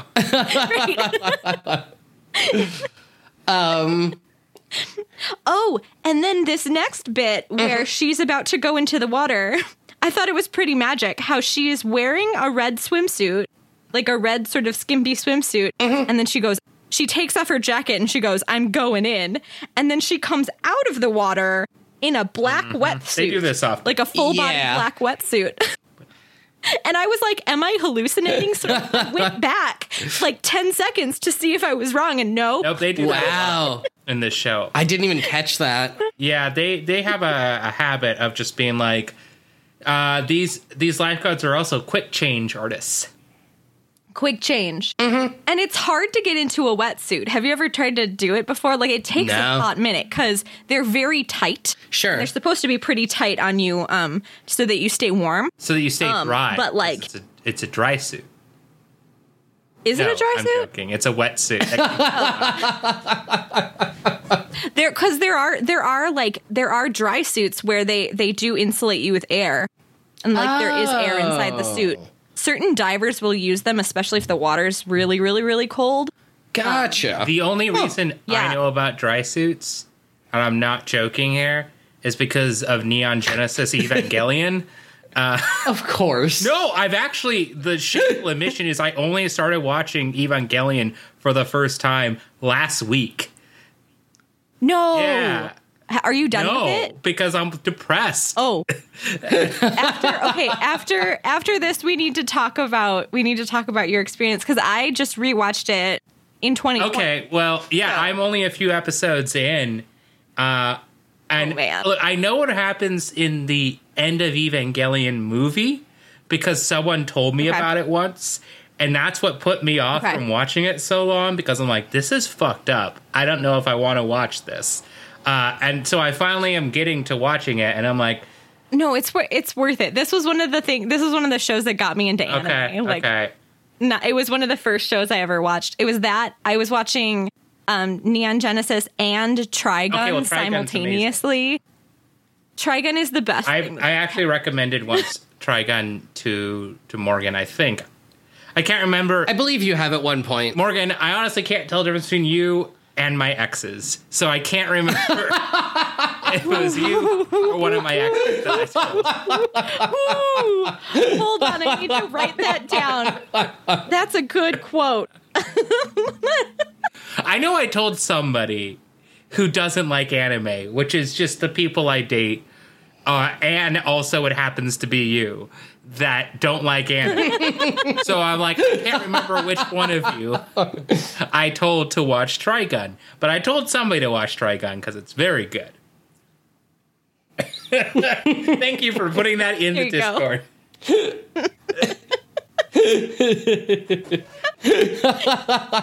Anyways, what does Shawnee find? Shawnee finds a weight. Yes.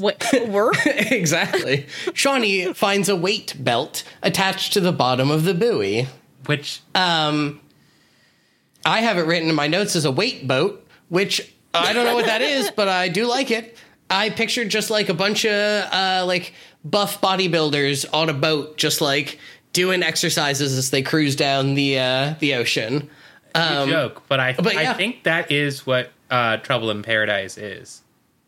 You're probably right. Yeah. Yes, I mean it's at least Hulk Hogan posing. True. But yeah, she finds a weight belt and they head back to shore.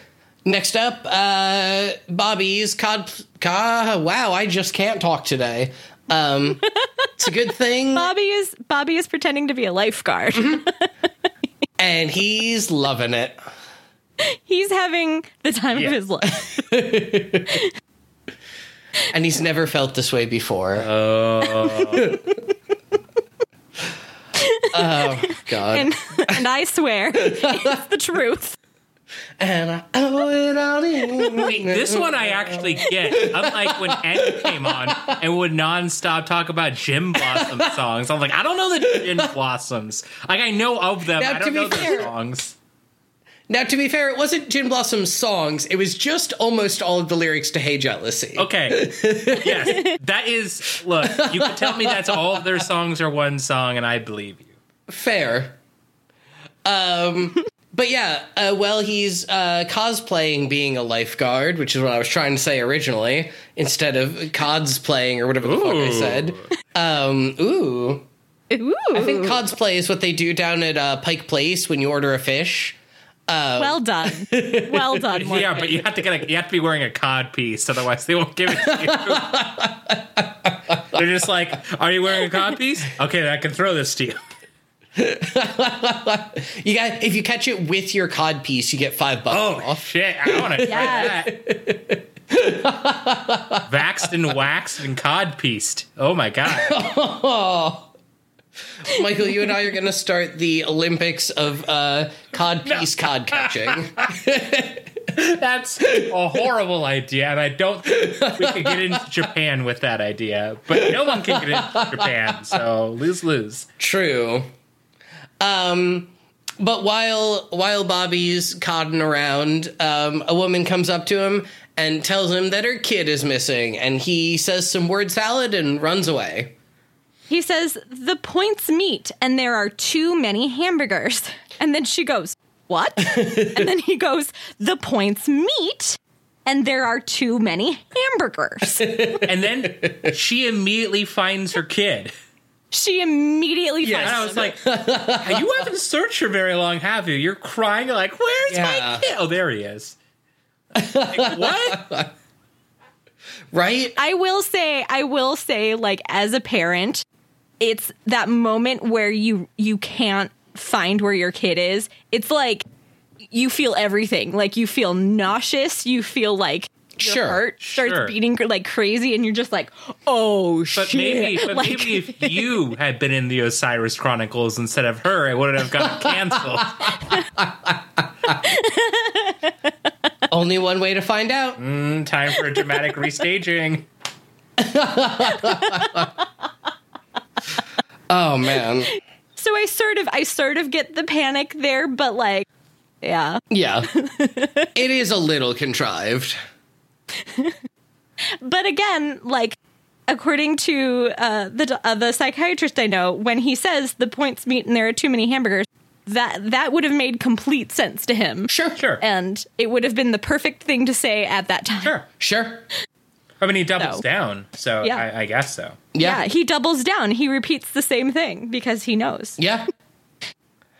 And maybe what he was trying to say is that your kid is literally right there. Maybe you should just look for another 2 seconds. Use your eyes. And then buy him a hamburger. Yeah. I think he should have just, in a moment of precognition, should have just shouted at her, "My brand," over and over, like the commercial. What? Look with your special eyes. My brand. My brand. What the fuck are you two talking about? You don't know this commercial? I don't have the They don't have my slightest brand. idea. It's such a... I have specialized. It's my favorite I commercial. used to quote this commercial all the time in college. It's a commercial for like 1-800-CONTACTS where you I'm can going to call. find this commercial right You now. call a hotline and then they deliver the contacts to your door, and she's saying, why don't you just use 1-800-CONTACTS instead of going I to the just doctor? typed in "look and with," he goes, and this came up. Okay, Morgan, Okay. you gotta listen to this. It's 30 seconds. Okay. My brand. it's my favorite commercial. I have a follow up when you're done. That's 10 seconds. Oh no, can I watch this one too?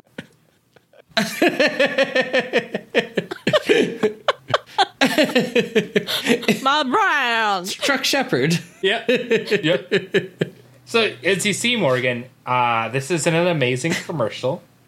That is very good. Yeah.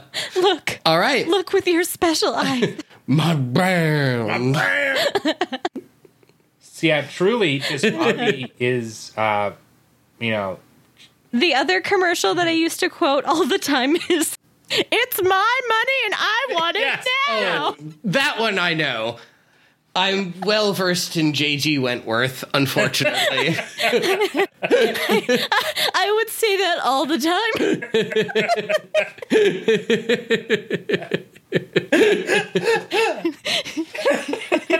My money and I want it now. God. Well, now that we've finished talking about all of our sponsors, if you want to go to 1-800-CONTACTS/Beef Boys, you can get a discount on your brand. Baywatch, home of the Beef Boys. Order contacts today and we'll throw in a free love sync. Yeah, I mean, honestly, still no one has taken us up on the love sync. So one of these days, someone will have to. One of my friends... It's just the law of averages. One of my friends told me they take it, and I'm like, you have to DM us. And they're like, I ain't doing that. And I was like, then you're not getting the love sync.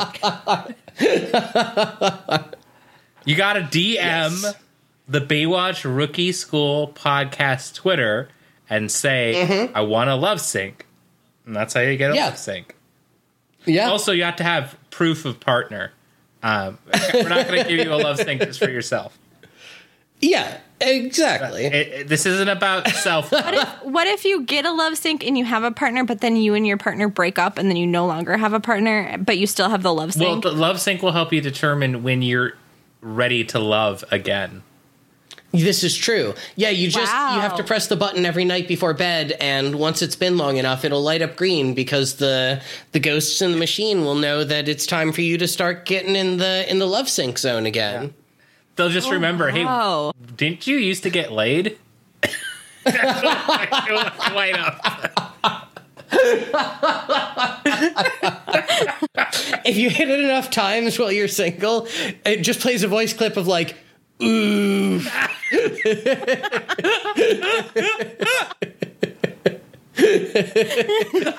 I like to think that in our version, the Baywatch Rookie School podcast version of the love sync, you're single, you haven't really had a chance to use the love sync in quite a while, it will automatically light up and just say, I have a pair of shoes for you. And you'd be like, fuck, I gotta get out of here. God. Anyways,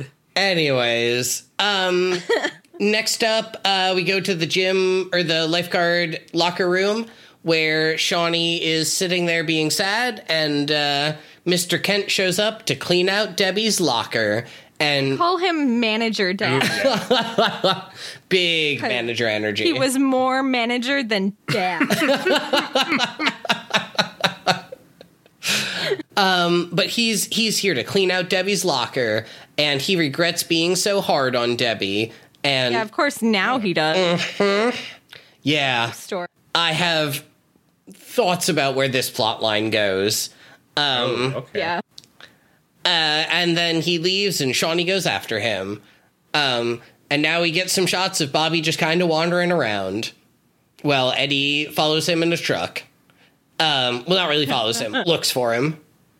But then we go with Shawnee to the beach, where she meets with Zach, who lives in an Airstream on the beach, which apparently you can do, and that's awesome. I would like to do that. It sounds dope.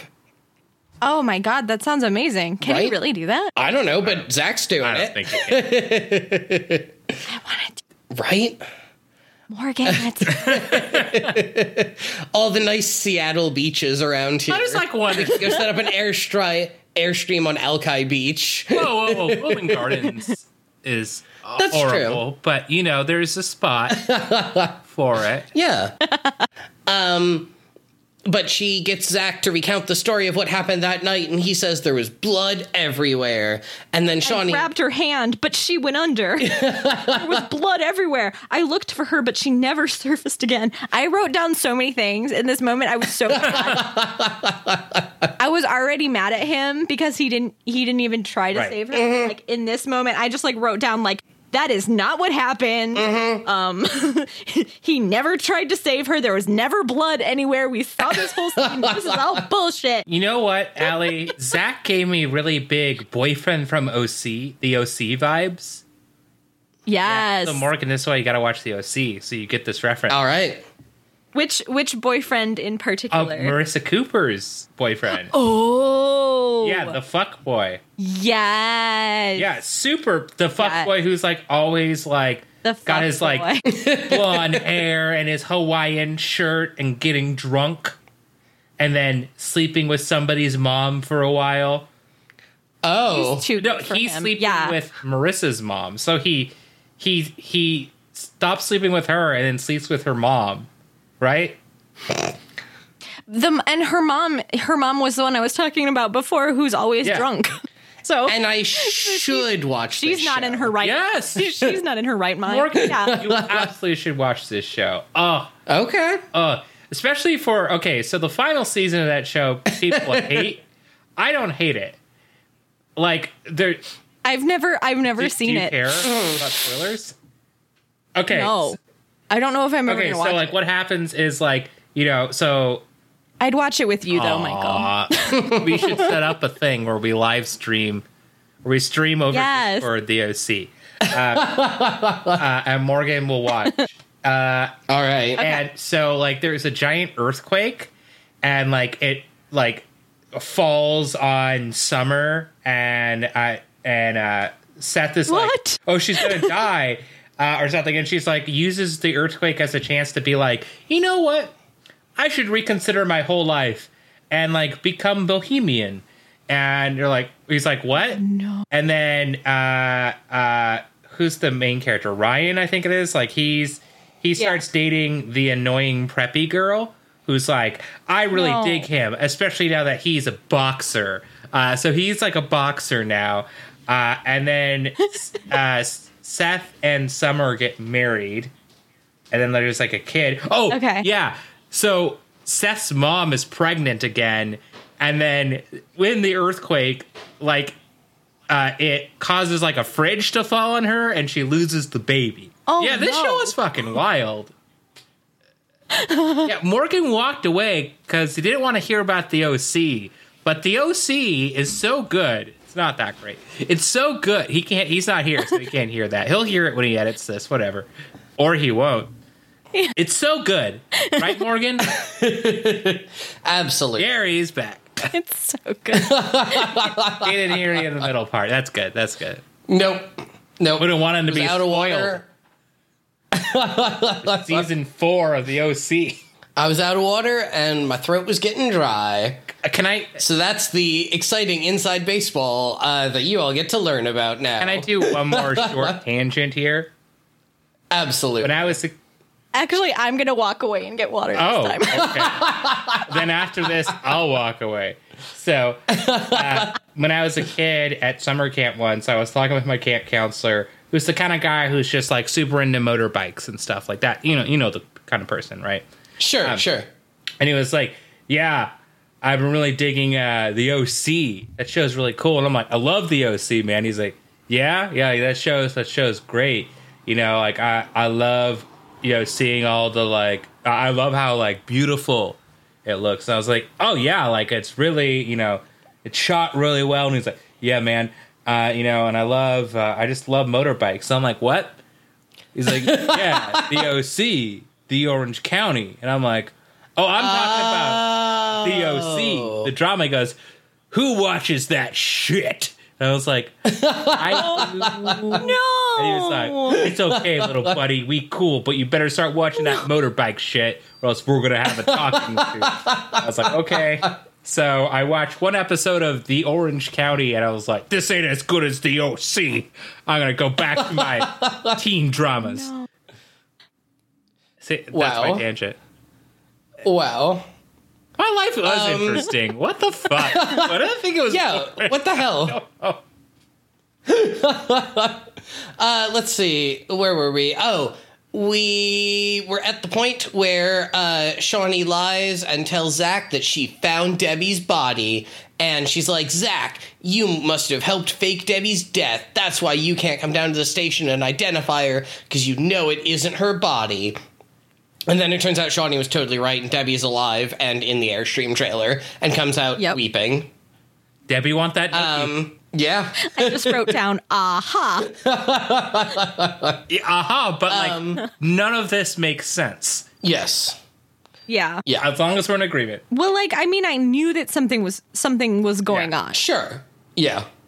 But I also wrote down, how dare you blame the innocent sharks? Yeah. They wouldn't do that again. Yeah. Only the guilty sharks. Yeah. After this, Debbie and Shawnee have a conversation on the beach, which is introed really weirdly because it's a shot of Zach that then zooms in on them on the beach like 100 feet away. And I was very confused what the fuck that framing choice was. But it's what they did. She's an unwitting pawn in her chessboard. I guess. But yeah, it turns out that Debbie disappeared because her dad is pretty abusive and shitty. And then Shawnee's like, well, but he feels bad now, so you owe it to him to go back. And I was like, no, Shawnee, what are you doing? Don't do this. Don't encourage your friend to go back to their shitty, abusive parents. Shawnee's from a rich family where even if she leaves, they will deposit money into her bank account. But Debbie also has money because she withdrew $8,000 the day before and was just like, yeah, oh, good, this is fine. And like when you're like 21, $8,000 is quite a bit to just be able to like have free cash. Yeah. Well, and at this time, like $8,000 is more like 15. Oh, we could do a conversion. Yeah. Do you mind waiting? Yeah. Oh, go ahead. Okay, we're going to type this in. We're going to do 1991 to 2021 inflation. Okay. I'm going to say 12,000. 12,500. I'm going to guess 14. Okay, calculate. 15,579. Oh, I was closer with my first one. Yeah. Yeah. I went way down because then I was like, well, inflation's not that bad. Do you want to know the total inflation percentage? Sure. Oh, God. From 1991. Yeah, well, 1991 to now. How much, like the percentage of how much is inflated? Yeah. That's nearly 100, yeah. right? 94.67. Yeah. Yeah. Good yeah. Lord. And if you wanna find out more about this, just Google hyperinflation. I have some stuff to talk about with hyperinflation. I did some papers. Oh, no, we can't go there, Michael. I mean, not this podcast. Our Sonic podcast. What? What? Never mind. What? I'm confused now. I was just going to talk about I did papers on hyperinflation in my finance degree. Oh, the finance version. Yeah, okay. What were you That's not talking what I about? was talking about. I mean, I guess then do go Google Sonic hyperinflation, but don't blame me for what the fuck you find. Wait, what? I'm Googling this right now. Wait, Sonic hyperinflation. Explore the best Sonic inflation art? Okay. Wait, do you want the deep art or the Reddit? Oh! Okay. Well, it's mostly not Sonic. It's mostly like Rouge the Bat, very pregnant. That's not what I thought it was. Are we not talking about Sonic Inflation, the tag on DeviantArt? What were you talking about? That is definitely not what I thought Yep, no, was going to be inflated. You found what I was talking about. What, are you telling me that... Hold on. There was a meme going around. This isn't what you were referring to.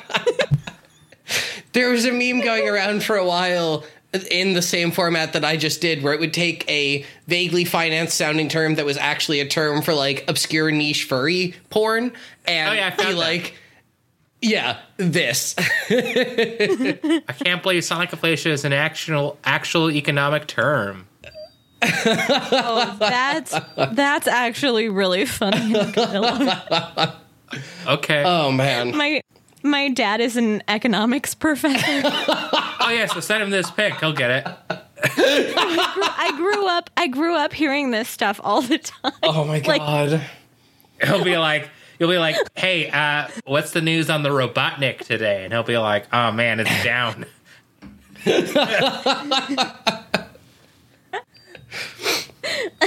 Oh my god. Oh wow. My god. That's funny. I thought it was going to be worse than that. Oh, there's worse. There's worse. Yeah, there's much worse. Look, I've already used stuff to bit on this podcast where I Google Baywatch hentai, and talk about it on the podcast. I ain't gonna get into Sonic because that's gonna be that's for like our in between season Sonic fetish episode. Michael, we cannot do that. I absolutely refuse. You say that, but what we could do is watch the Sonic the Hedgehog movie. Ooh, and then look up okay. Fetish part of it. Have you seen it? Have I seen it yet? Seen it. Allie, I only do an entire bit on this show where I rate every single bar fight scene based off of the bar fight scene in the Sonic the Hedgehog movie. Have you seen it? I'm sorry. Have you seen it? I have not. You have not seen it. You wouldn't know about the bar fight. It's like Morgan. Oh my god. All right, we have gone completely off the rails. We should start wrapping this episode up.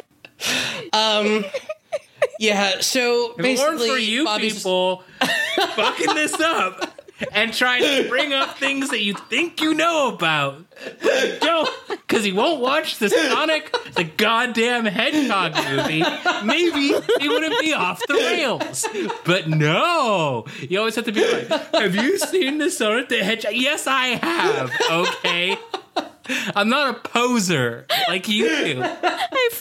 I see the things I make jokes about, and that's how I make jokes about them. Unlike you. What's wrong with you? Get a life. yes, exactly. I would like to formally apologize. Good. Apology accepted. Mistakes have been made. I'm not a perfect person, but I can try to be better.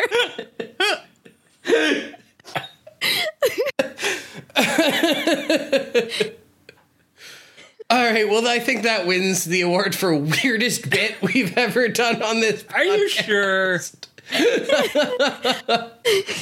Oh, God. You had a whole episode that was a bit. That's true. Yeah, my stomach does hurt a little bit now. Ooh.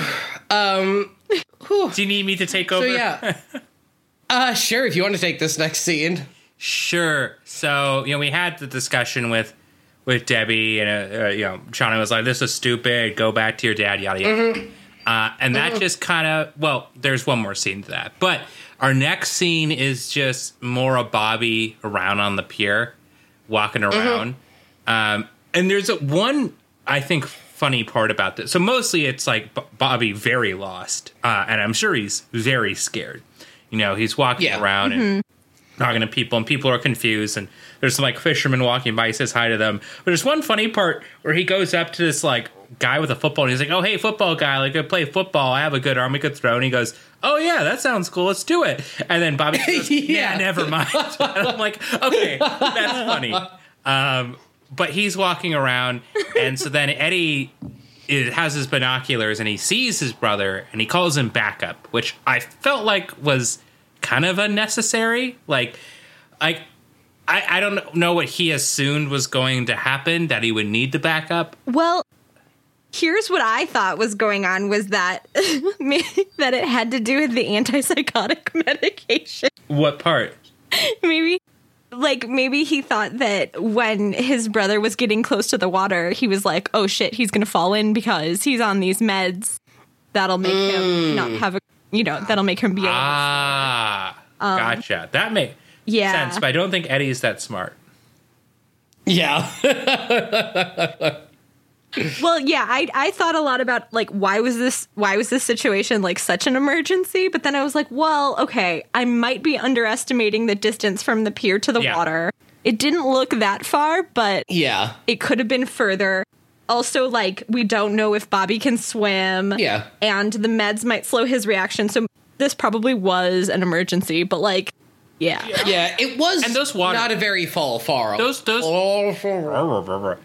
waters are rough. We've seen multiple episodes where it's the waves will crash against the pier, and you could be taken straight into, just a wooden pole, and that could hurt. Yeah. And you can also just be taken under. It gets pretty rough when there's something in the way, right? So, it's reasonable, but backup, I don't know.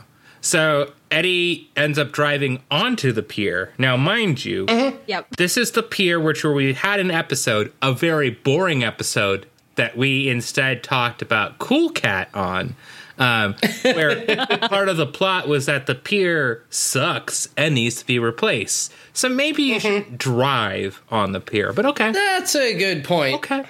Yeah. Whatever. Yeah. So Eddie drives onto the pier, and Bobby thinks that maybe they replaced it. They would have made an episode about it. They would have been like, they replaced the pier and they cut corners. Capitalism. Okay. All right. Well, how else are you going to make a pier if you aren't cutting any corners? You have to have it square at some point. Is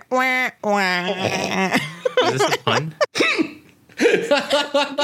I give that a 2 out of 10. That is more generous than it deserves. I get it at 0 because I don't get it. Because you have to, it's corners like a square, like the pier's a square. You gotta cut wood so that there's corners. Cut the corner. Okay. Yeah. So Bobby is on the pier. Bobby.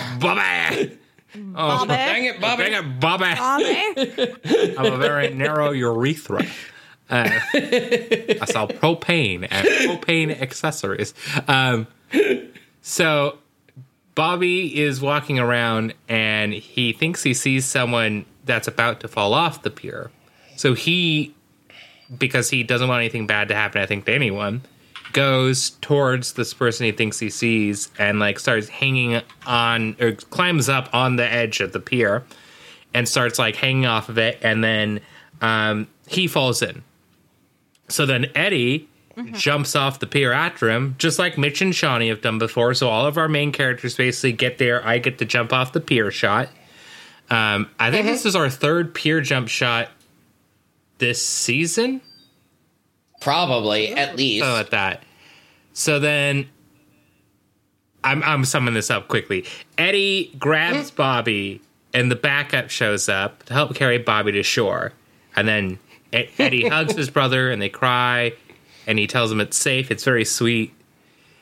And then, Allie, you want to finish off the episode? Yeah, is that kind of it? I think there's like 2 more quick scenes. I have 4 more lines of notes, and I didn't. So no worries. I can finish this off because I have 4 lines of notes for the entire rest of the episode, and I think they've got some nice symmetry.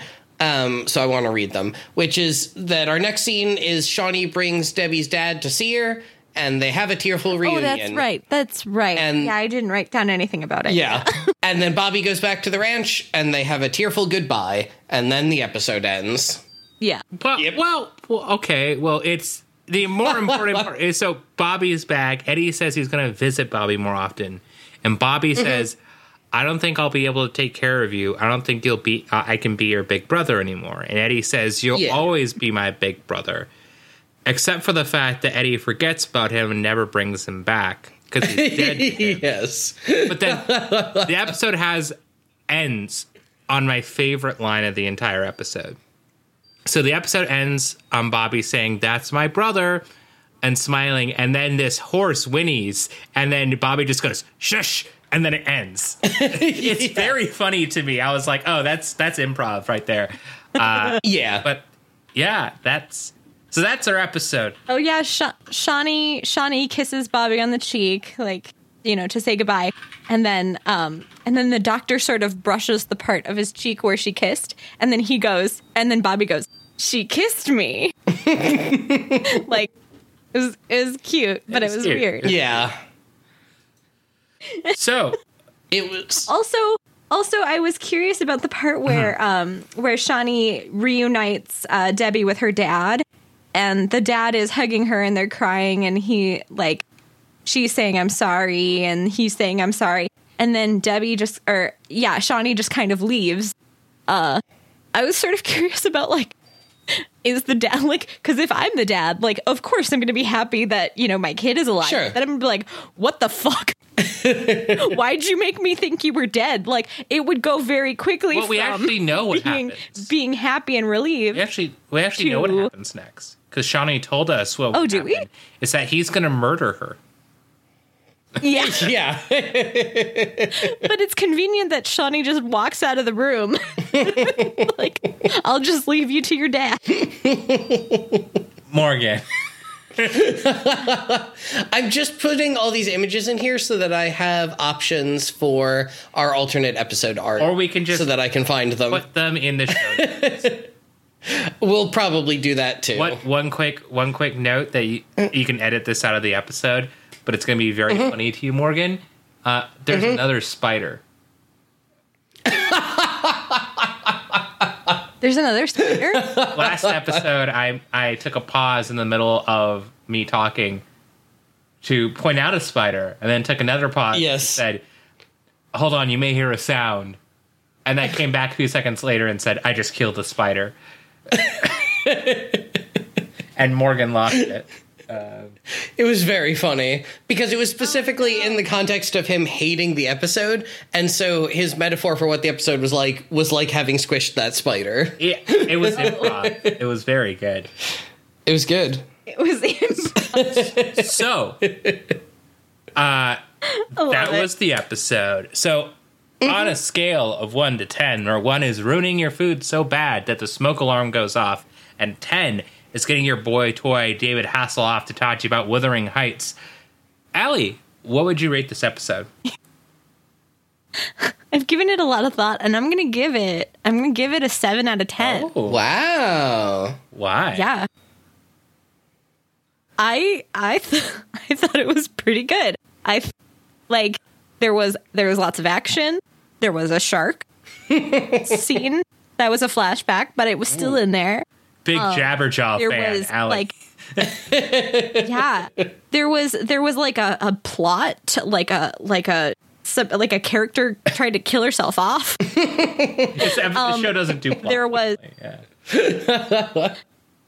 There was wakeboarding at the very beginning. True. That was exciting. Yeah, I wasn't I think I'm giving it a 7 out of 10 because I was so pleasantly surprised by a few things that I'm like, I'm gonna give it credit for that. Yeah, that's fair. Like, I could have been much, much worse. Yeah. Allie, and what would you say a 7 is?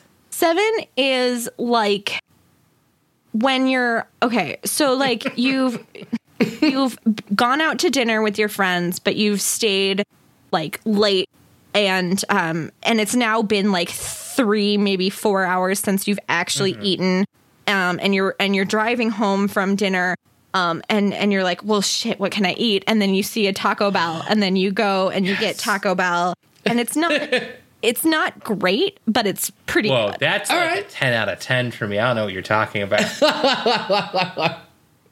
I've never had a 10 out of 10 Taco Bell. I have. Yeah, I don't think I have either. That's every Taco Bell experience. I love Taco Bell, but like not that much. Well, you're wrong. I was going to say that. Yeah, I had a much lower opinion of this episode when we started this recording than where I think I end up now. And that's in large part due to what Allie said earlier about having spoken to a mutual friend of ours who is a psychiatrist and having gotten her, take on this character and this portrayal and learning that this was more accurate than I had assumed it was. It felt very heightened to me, which I'm sure it is to some extent, certainly, because it is still the 90s. It's probably a dramatization, yeah. For sure. But at least to know that it's more grounded in reality than I had originally assumed, actually, I think for me, frames this episode in a slightly better light. Yeah. So I think where I come down is like, I definitely wasn't super into this episode. I definitely found myself, checking various chat and messaging apps during the watching of it and, maybe not giving it my full attention. But I think overall it was pretty decent, and I think this is probably one of the better Eddie-centric episodes that we've ever gotten. So I'm going to give it a solid 6. I think it was a good episode. It didn't blow me away, but I didn't hate watching it, certainly. And, I think it would be a totally reasonable episode to show someone as if they weren't already a Baywatch person. And I am going to say that a 6 is the experience of trying to fake your own death, but the person who you've entrusted with the knowledge of that is such a terrible actor that there was absolutely no chance you were ever going to get away with it. But it's fun for a little bit, at least. Michael, how about you? Yeah, so... Actually, question you, Morgan. What were you going to rate this before we started the episode? Maybe like a 3? Oh, wow. Okay. Yeah, I had a feeling from the beginning, just based on things I've seen, like general, I guess, picked up knowledge about mental health and then and disorders, and also experiencing the 90s, that I assumed this was going to be bad, but it wasn't. So I'm going to give it a 7 as well. I think. Wow. Yeah, ooh. I think it was pretty good. I enjoyed it. I enjoyed Bobby. I enjoyed the actor's portrayal, even though it wasn't truly just schizophrenia. I enjoyed his portrayal. I think Eddie was wholly, mostly unoffensive. I think this episode was wholly, mostly unoffensive. Which is good. And yeah, I had a decent time watching this episode. I didn't hate it. It felt like something where, if I was watching week to week, I'd be like, this is the average kind of quality of a show I'd enjoy watching or maybe binge watching of. So I appreciated it. And yeah. I would say a 7 is... See, I'm ruined because originally I was going to do feet capitalism here. Describe a 7. This would have been a weird place to do feet capitalism, in my opinion. one time I brought up a rating and then talked about how a guy from Germany got lost in Maine and thought it was San Francisco. Like, Yep. So, like, do you remember that? Yeah, so it's like, look, that wouldn't have been the weirdest thing I brought up. I would say that a 7 is... this is going to be controversial. Celebrating 4th of July by praying for the destruction of America. Wow. Hey, it's timely. It won't be when the episode comes out, but it is when we're recording. Yeah. I mean, look, that's what I did. I prayed for destruction of America, watched Where's Waldo, which we may have already talked about in the week before this. And also, fun things I also did, watched with some friends the first episode of a new anime called Odd Taxi, which you should watch if you like anime. It's about a taxi driver. Yeah, it's really good. It's about a taxi driver who is kind of a curmudgeon who ends up accidentally in the middle of a bunch of drama he does not want to be in. And everybody is an animal, and he's a walrus. And that part's good. And the other thing I did was I decided to, with my friends, discover what Bumble Friends is. And we looked through Bumble Friends.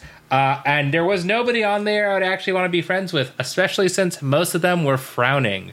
And now I finally understand what dating is like as a woman. That's a joke. I don't fully understand it. But there's like one dude who's just like, oh yeah, like I don't really have any skills and I don't know why I'm married, but you should hang out with me. And I was like, definitely. That's the one. I'm gonna hang out with Gary over here. They're all like that.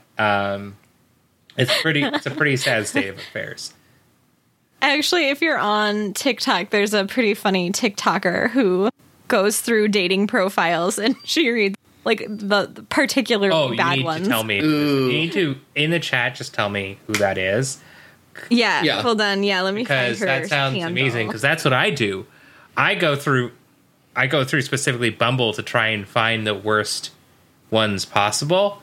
And then I screenshot them and I share them with friends. Nice. But yeah, that's what a 7 is. Now, let's talk about what we have next episode. Next episode is also, again, part of our guest month full of guests. And in fact, it will be a new guest who we've not had on the podcast before. And so our next episode is Season 2, Episode 19, The Lost Treasure of Tower 12. So, yes. So first, let's do the Baywatch wiki description, which says, 2 thieves lose their loot under a lifeguard tower, and Shawnee is swept off her feet by an eccentric beach poet. Okay. Sounds interesting. Let's talk about the IMDb description, of which there is 2. Do you want to hear both, or do you want to hear the anonymous or the named? Let's go with the named, because we gotta do one from someone who at least respects their work enough to sign their name. Yeah, that's fair. Also, sorry, before I do that, I also just want to read to you a review here of Sharks Cove, which is from...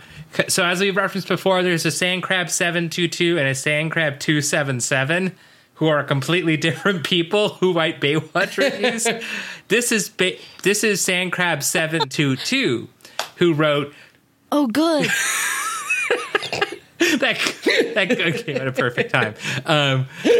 Who wrote, Shawnee's hot friend disappears and Eddie's brother is not ready to be a lifeguard, though he's good with horses, angry fathers, competitive swimmers. Tension is in this episode, 9 out of 10.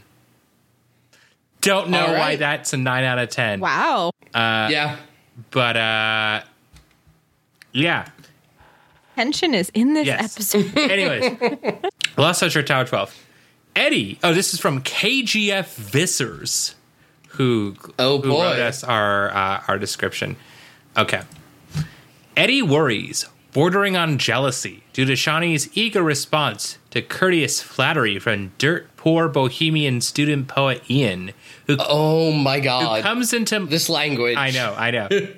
Dirt. Look, this guy mostly writes plot reviews for Lilac for what the fuck is this show? Hashtag like me. Okay. All right. Okay. Anyways, and he's German. Anyways, who comes into money and instantly starts spending it lavishly on an extravaganza for her after finding a box of jewelry. That was the loot of two ruthless burglars who brutalized beachgoers while searching for the box they buried, ignoring the tower they used as reference point is regularly moved. As that alliteration was painful. I know. Well, get this. As Mich is engaged otherwise. He misspelled is engaged otherwise. He I'm sorry, who? As sorry, who? as Mitch. As Mitch. No. I wanna hear you say it. This is a great sentence. Is engaged otherwise. He deputizes eager Harvey to teach a class of schoolgirls windsurfing, which he never mastered himself. So this next word I'm not going to read. Ben must step in. It was not nice language.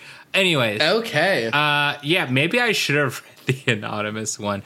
But anyways, yeah. Sounds not necessarily great. But too bad we told the guests to come. So they're going to be there. Yes. But yeah, this has been wonderful. I'm so glad you could come back, Allie. Always a delight having you on. It was really fun to be back. And we'll, of course, have you back next season. Oh, of course. Oh, yes, Start please. looking at episodes and tell us which one strikes your fancy. Yeah. Okay. Yeah. Oh, maybe there's an OC crossover. Sounds really fun. Oh my gosh. Yeah, please have me talk about the OC. I would love to. The OC Baywatch. Just a bunch of... I lost the joke. I lost it. It's not coming back. It's fine. It might make Michael a little mad. I shipped some characters. I won't tell you now, but I shipped some characters that were not popular. Wait, did you shipped together? Anna, the like goth, the punky alt girl with Seth? Is that who I wouldn't like? Because I shipped that. Did you? I did. That was one of my ships, but I shipped. She played with his ponies together. It's great. Morgan, this means nothing to you. Absolutely not. You're like, she played with his ponies? What? Is that a euphemism? No, she didn't play with his ponies. Summer played with his ponies while Summer was in the beach house and then Anna played with his ponies. Either way, he had sex with both of them or something, I think.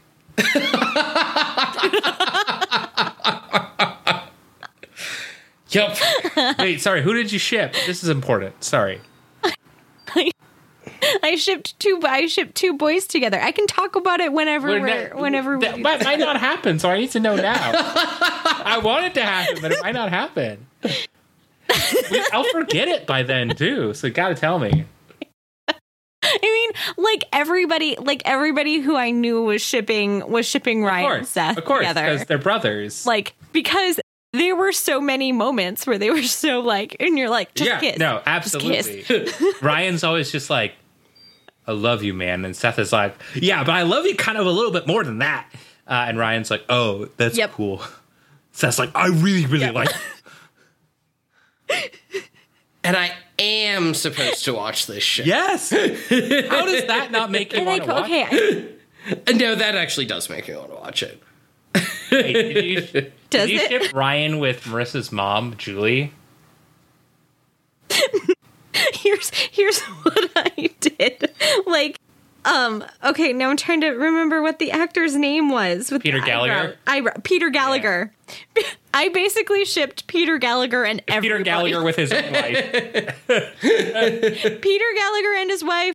Peter Gallagher and Marissa's mom. Peter Gallagher and Seth. Peter Gallagher and his adopted son. Peter Gallagher and Marissa's dad, who's just like the old fart, who's just there for money. This is a great idea. Peter, he just exudes sex to me. So like, I was just like, please make out. I mean, I guess he's an attractive man, but he was his vibe was like, I know law stuff, and I'm a dad. But maybe he exuded sex. I don't remember that part.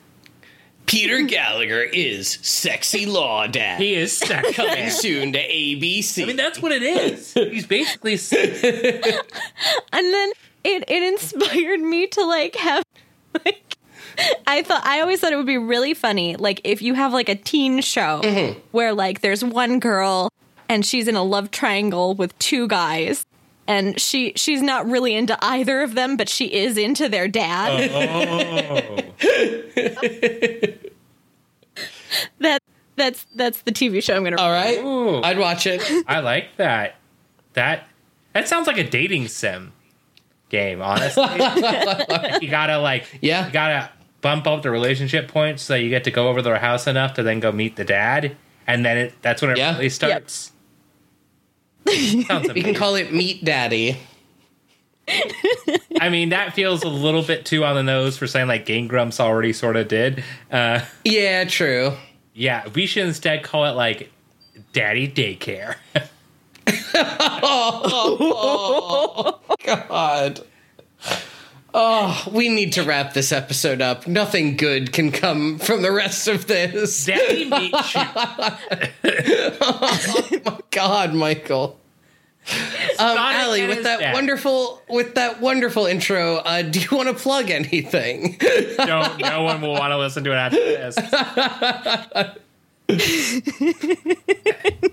The TV show that I'm writing, you mean? Do you want me to plug? Yes, yeah, Daddy Daycare. Sounds great. Daddy Daycare.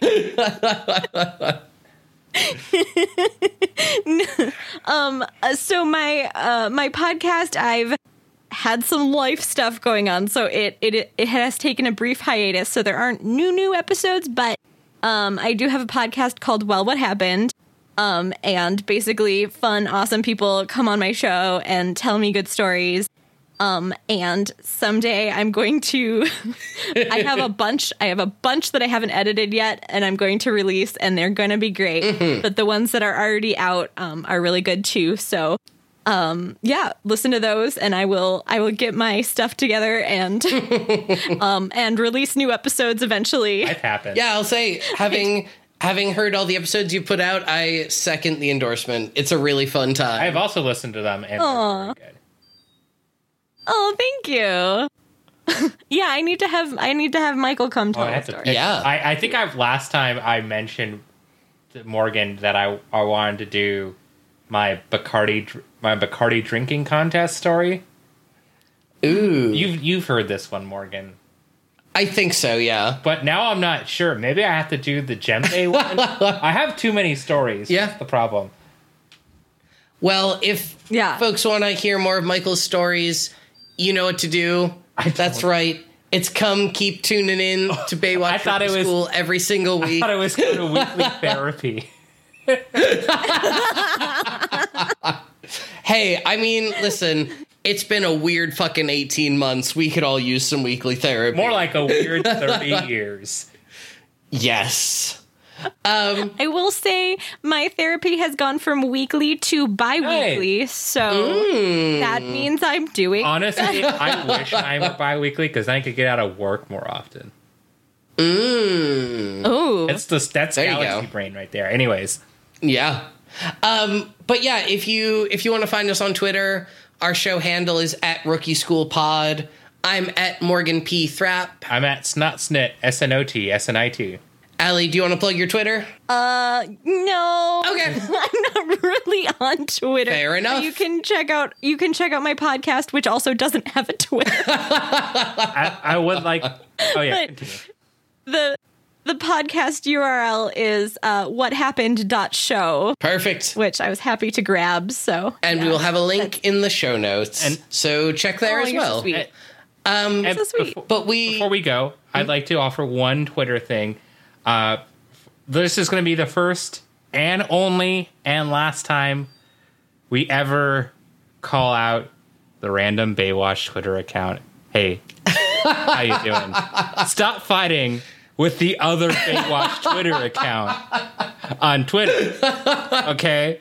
Like, we get it. You have opinions. And we're over here just being like, ha ha ha. Just stop fighting with the David Hasselhoff Update Baywatch Twitter account over what your opinion is on the Baywatch movie. It doesn't matter. Stop fighting. Okay? There we go. It's interesting to pick an internet fight about that. Some people have different Of all opinions. They weren't really fighting that much. I just want mom and dad to stop fighting. You know? Well, I'm sure they will appreciate that reminder to relax in 3 to 4 weeks when this episode comes out. That's how long it takes me. Yeah. But yeah, we'll see y'all next week, and just remember, hips, lips, and fingertips. Wow, that was a weird way to say that. Yeah, I don't know what that was. Anyways. All right. Bye.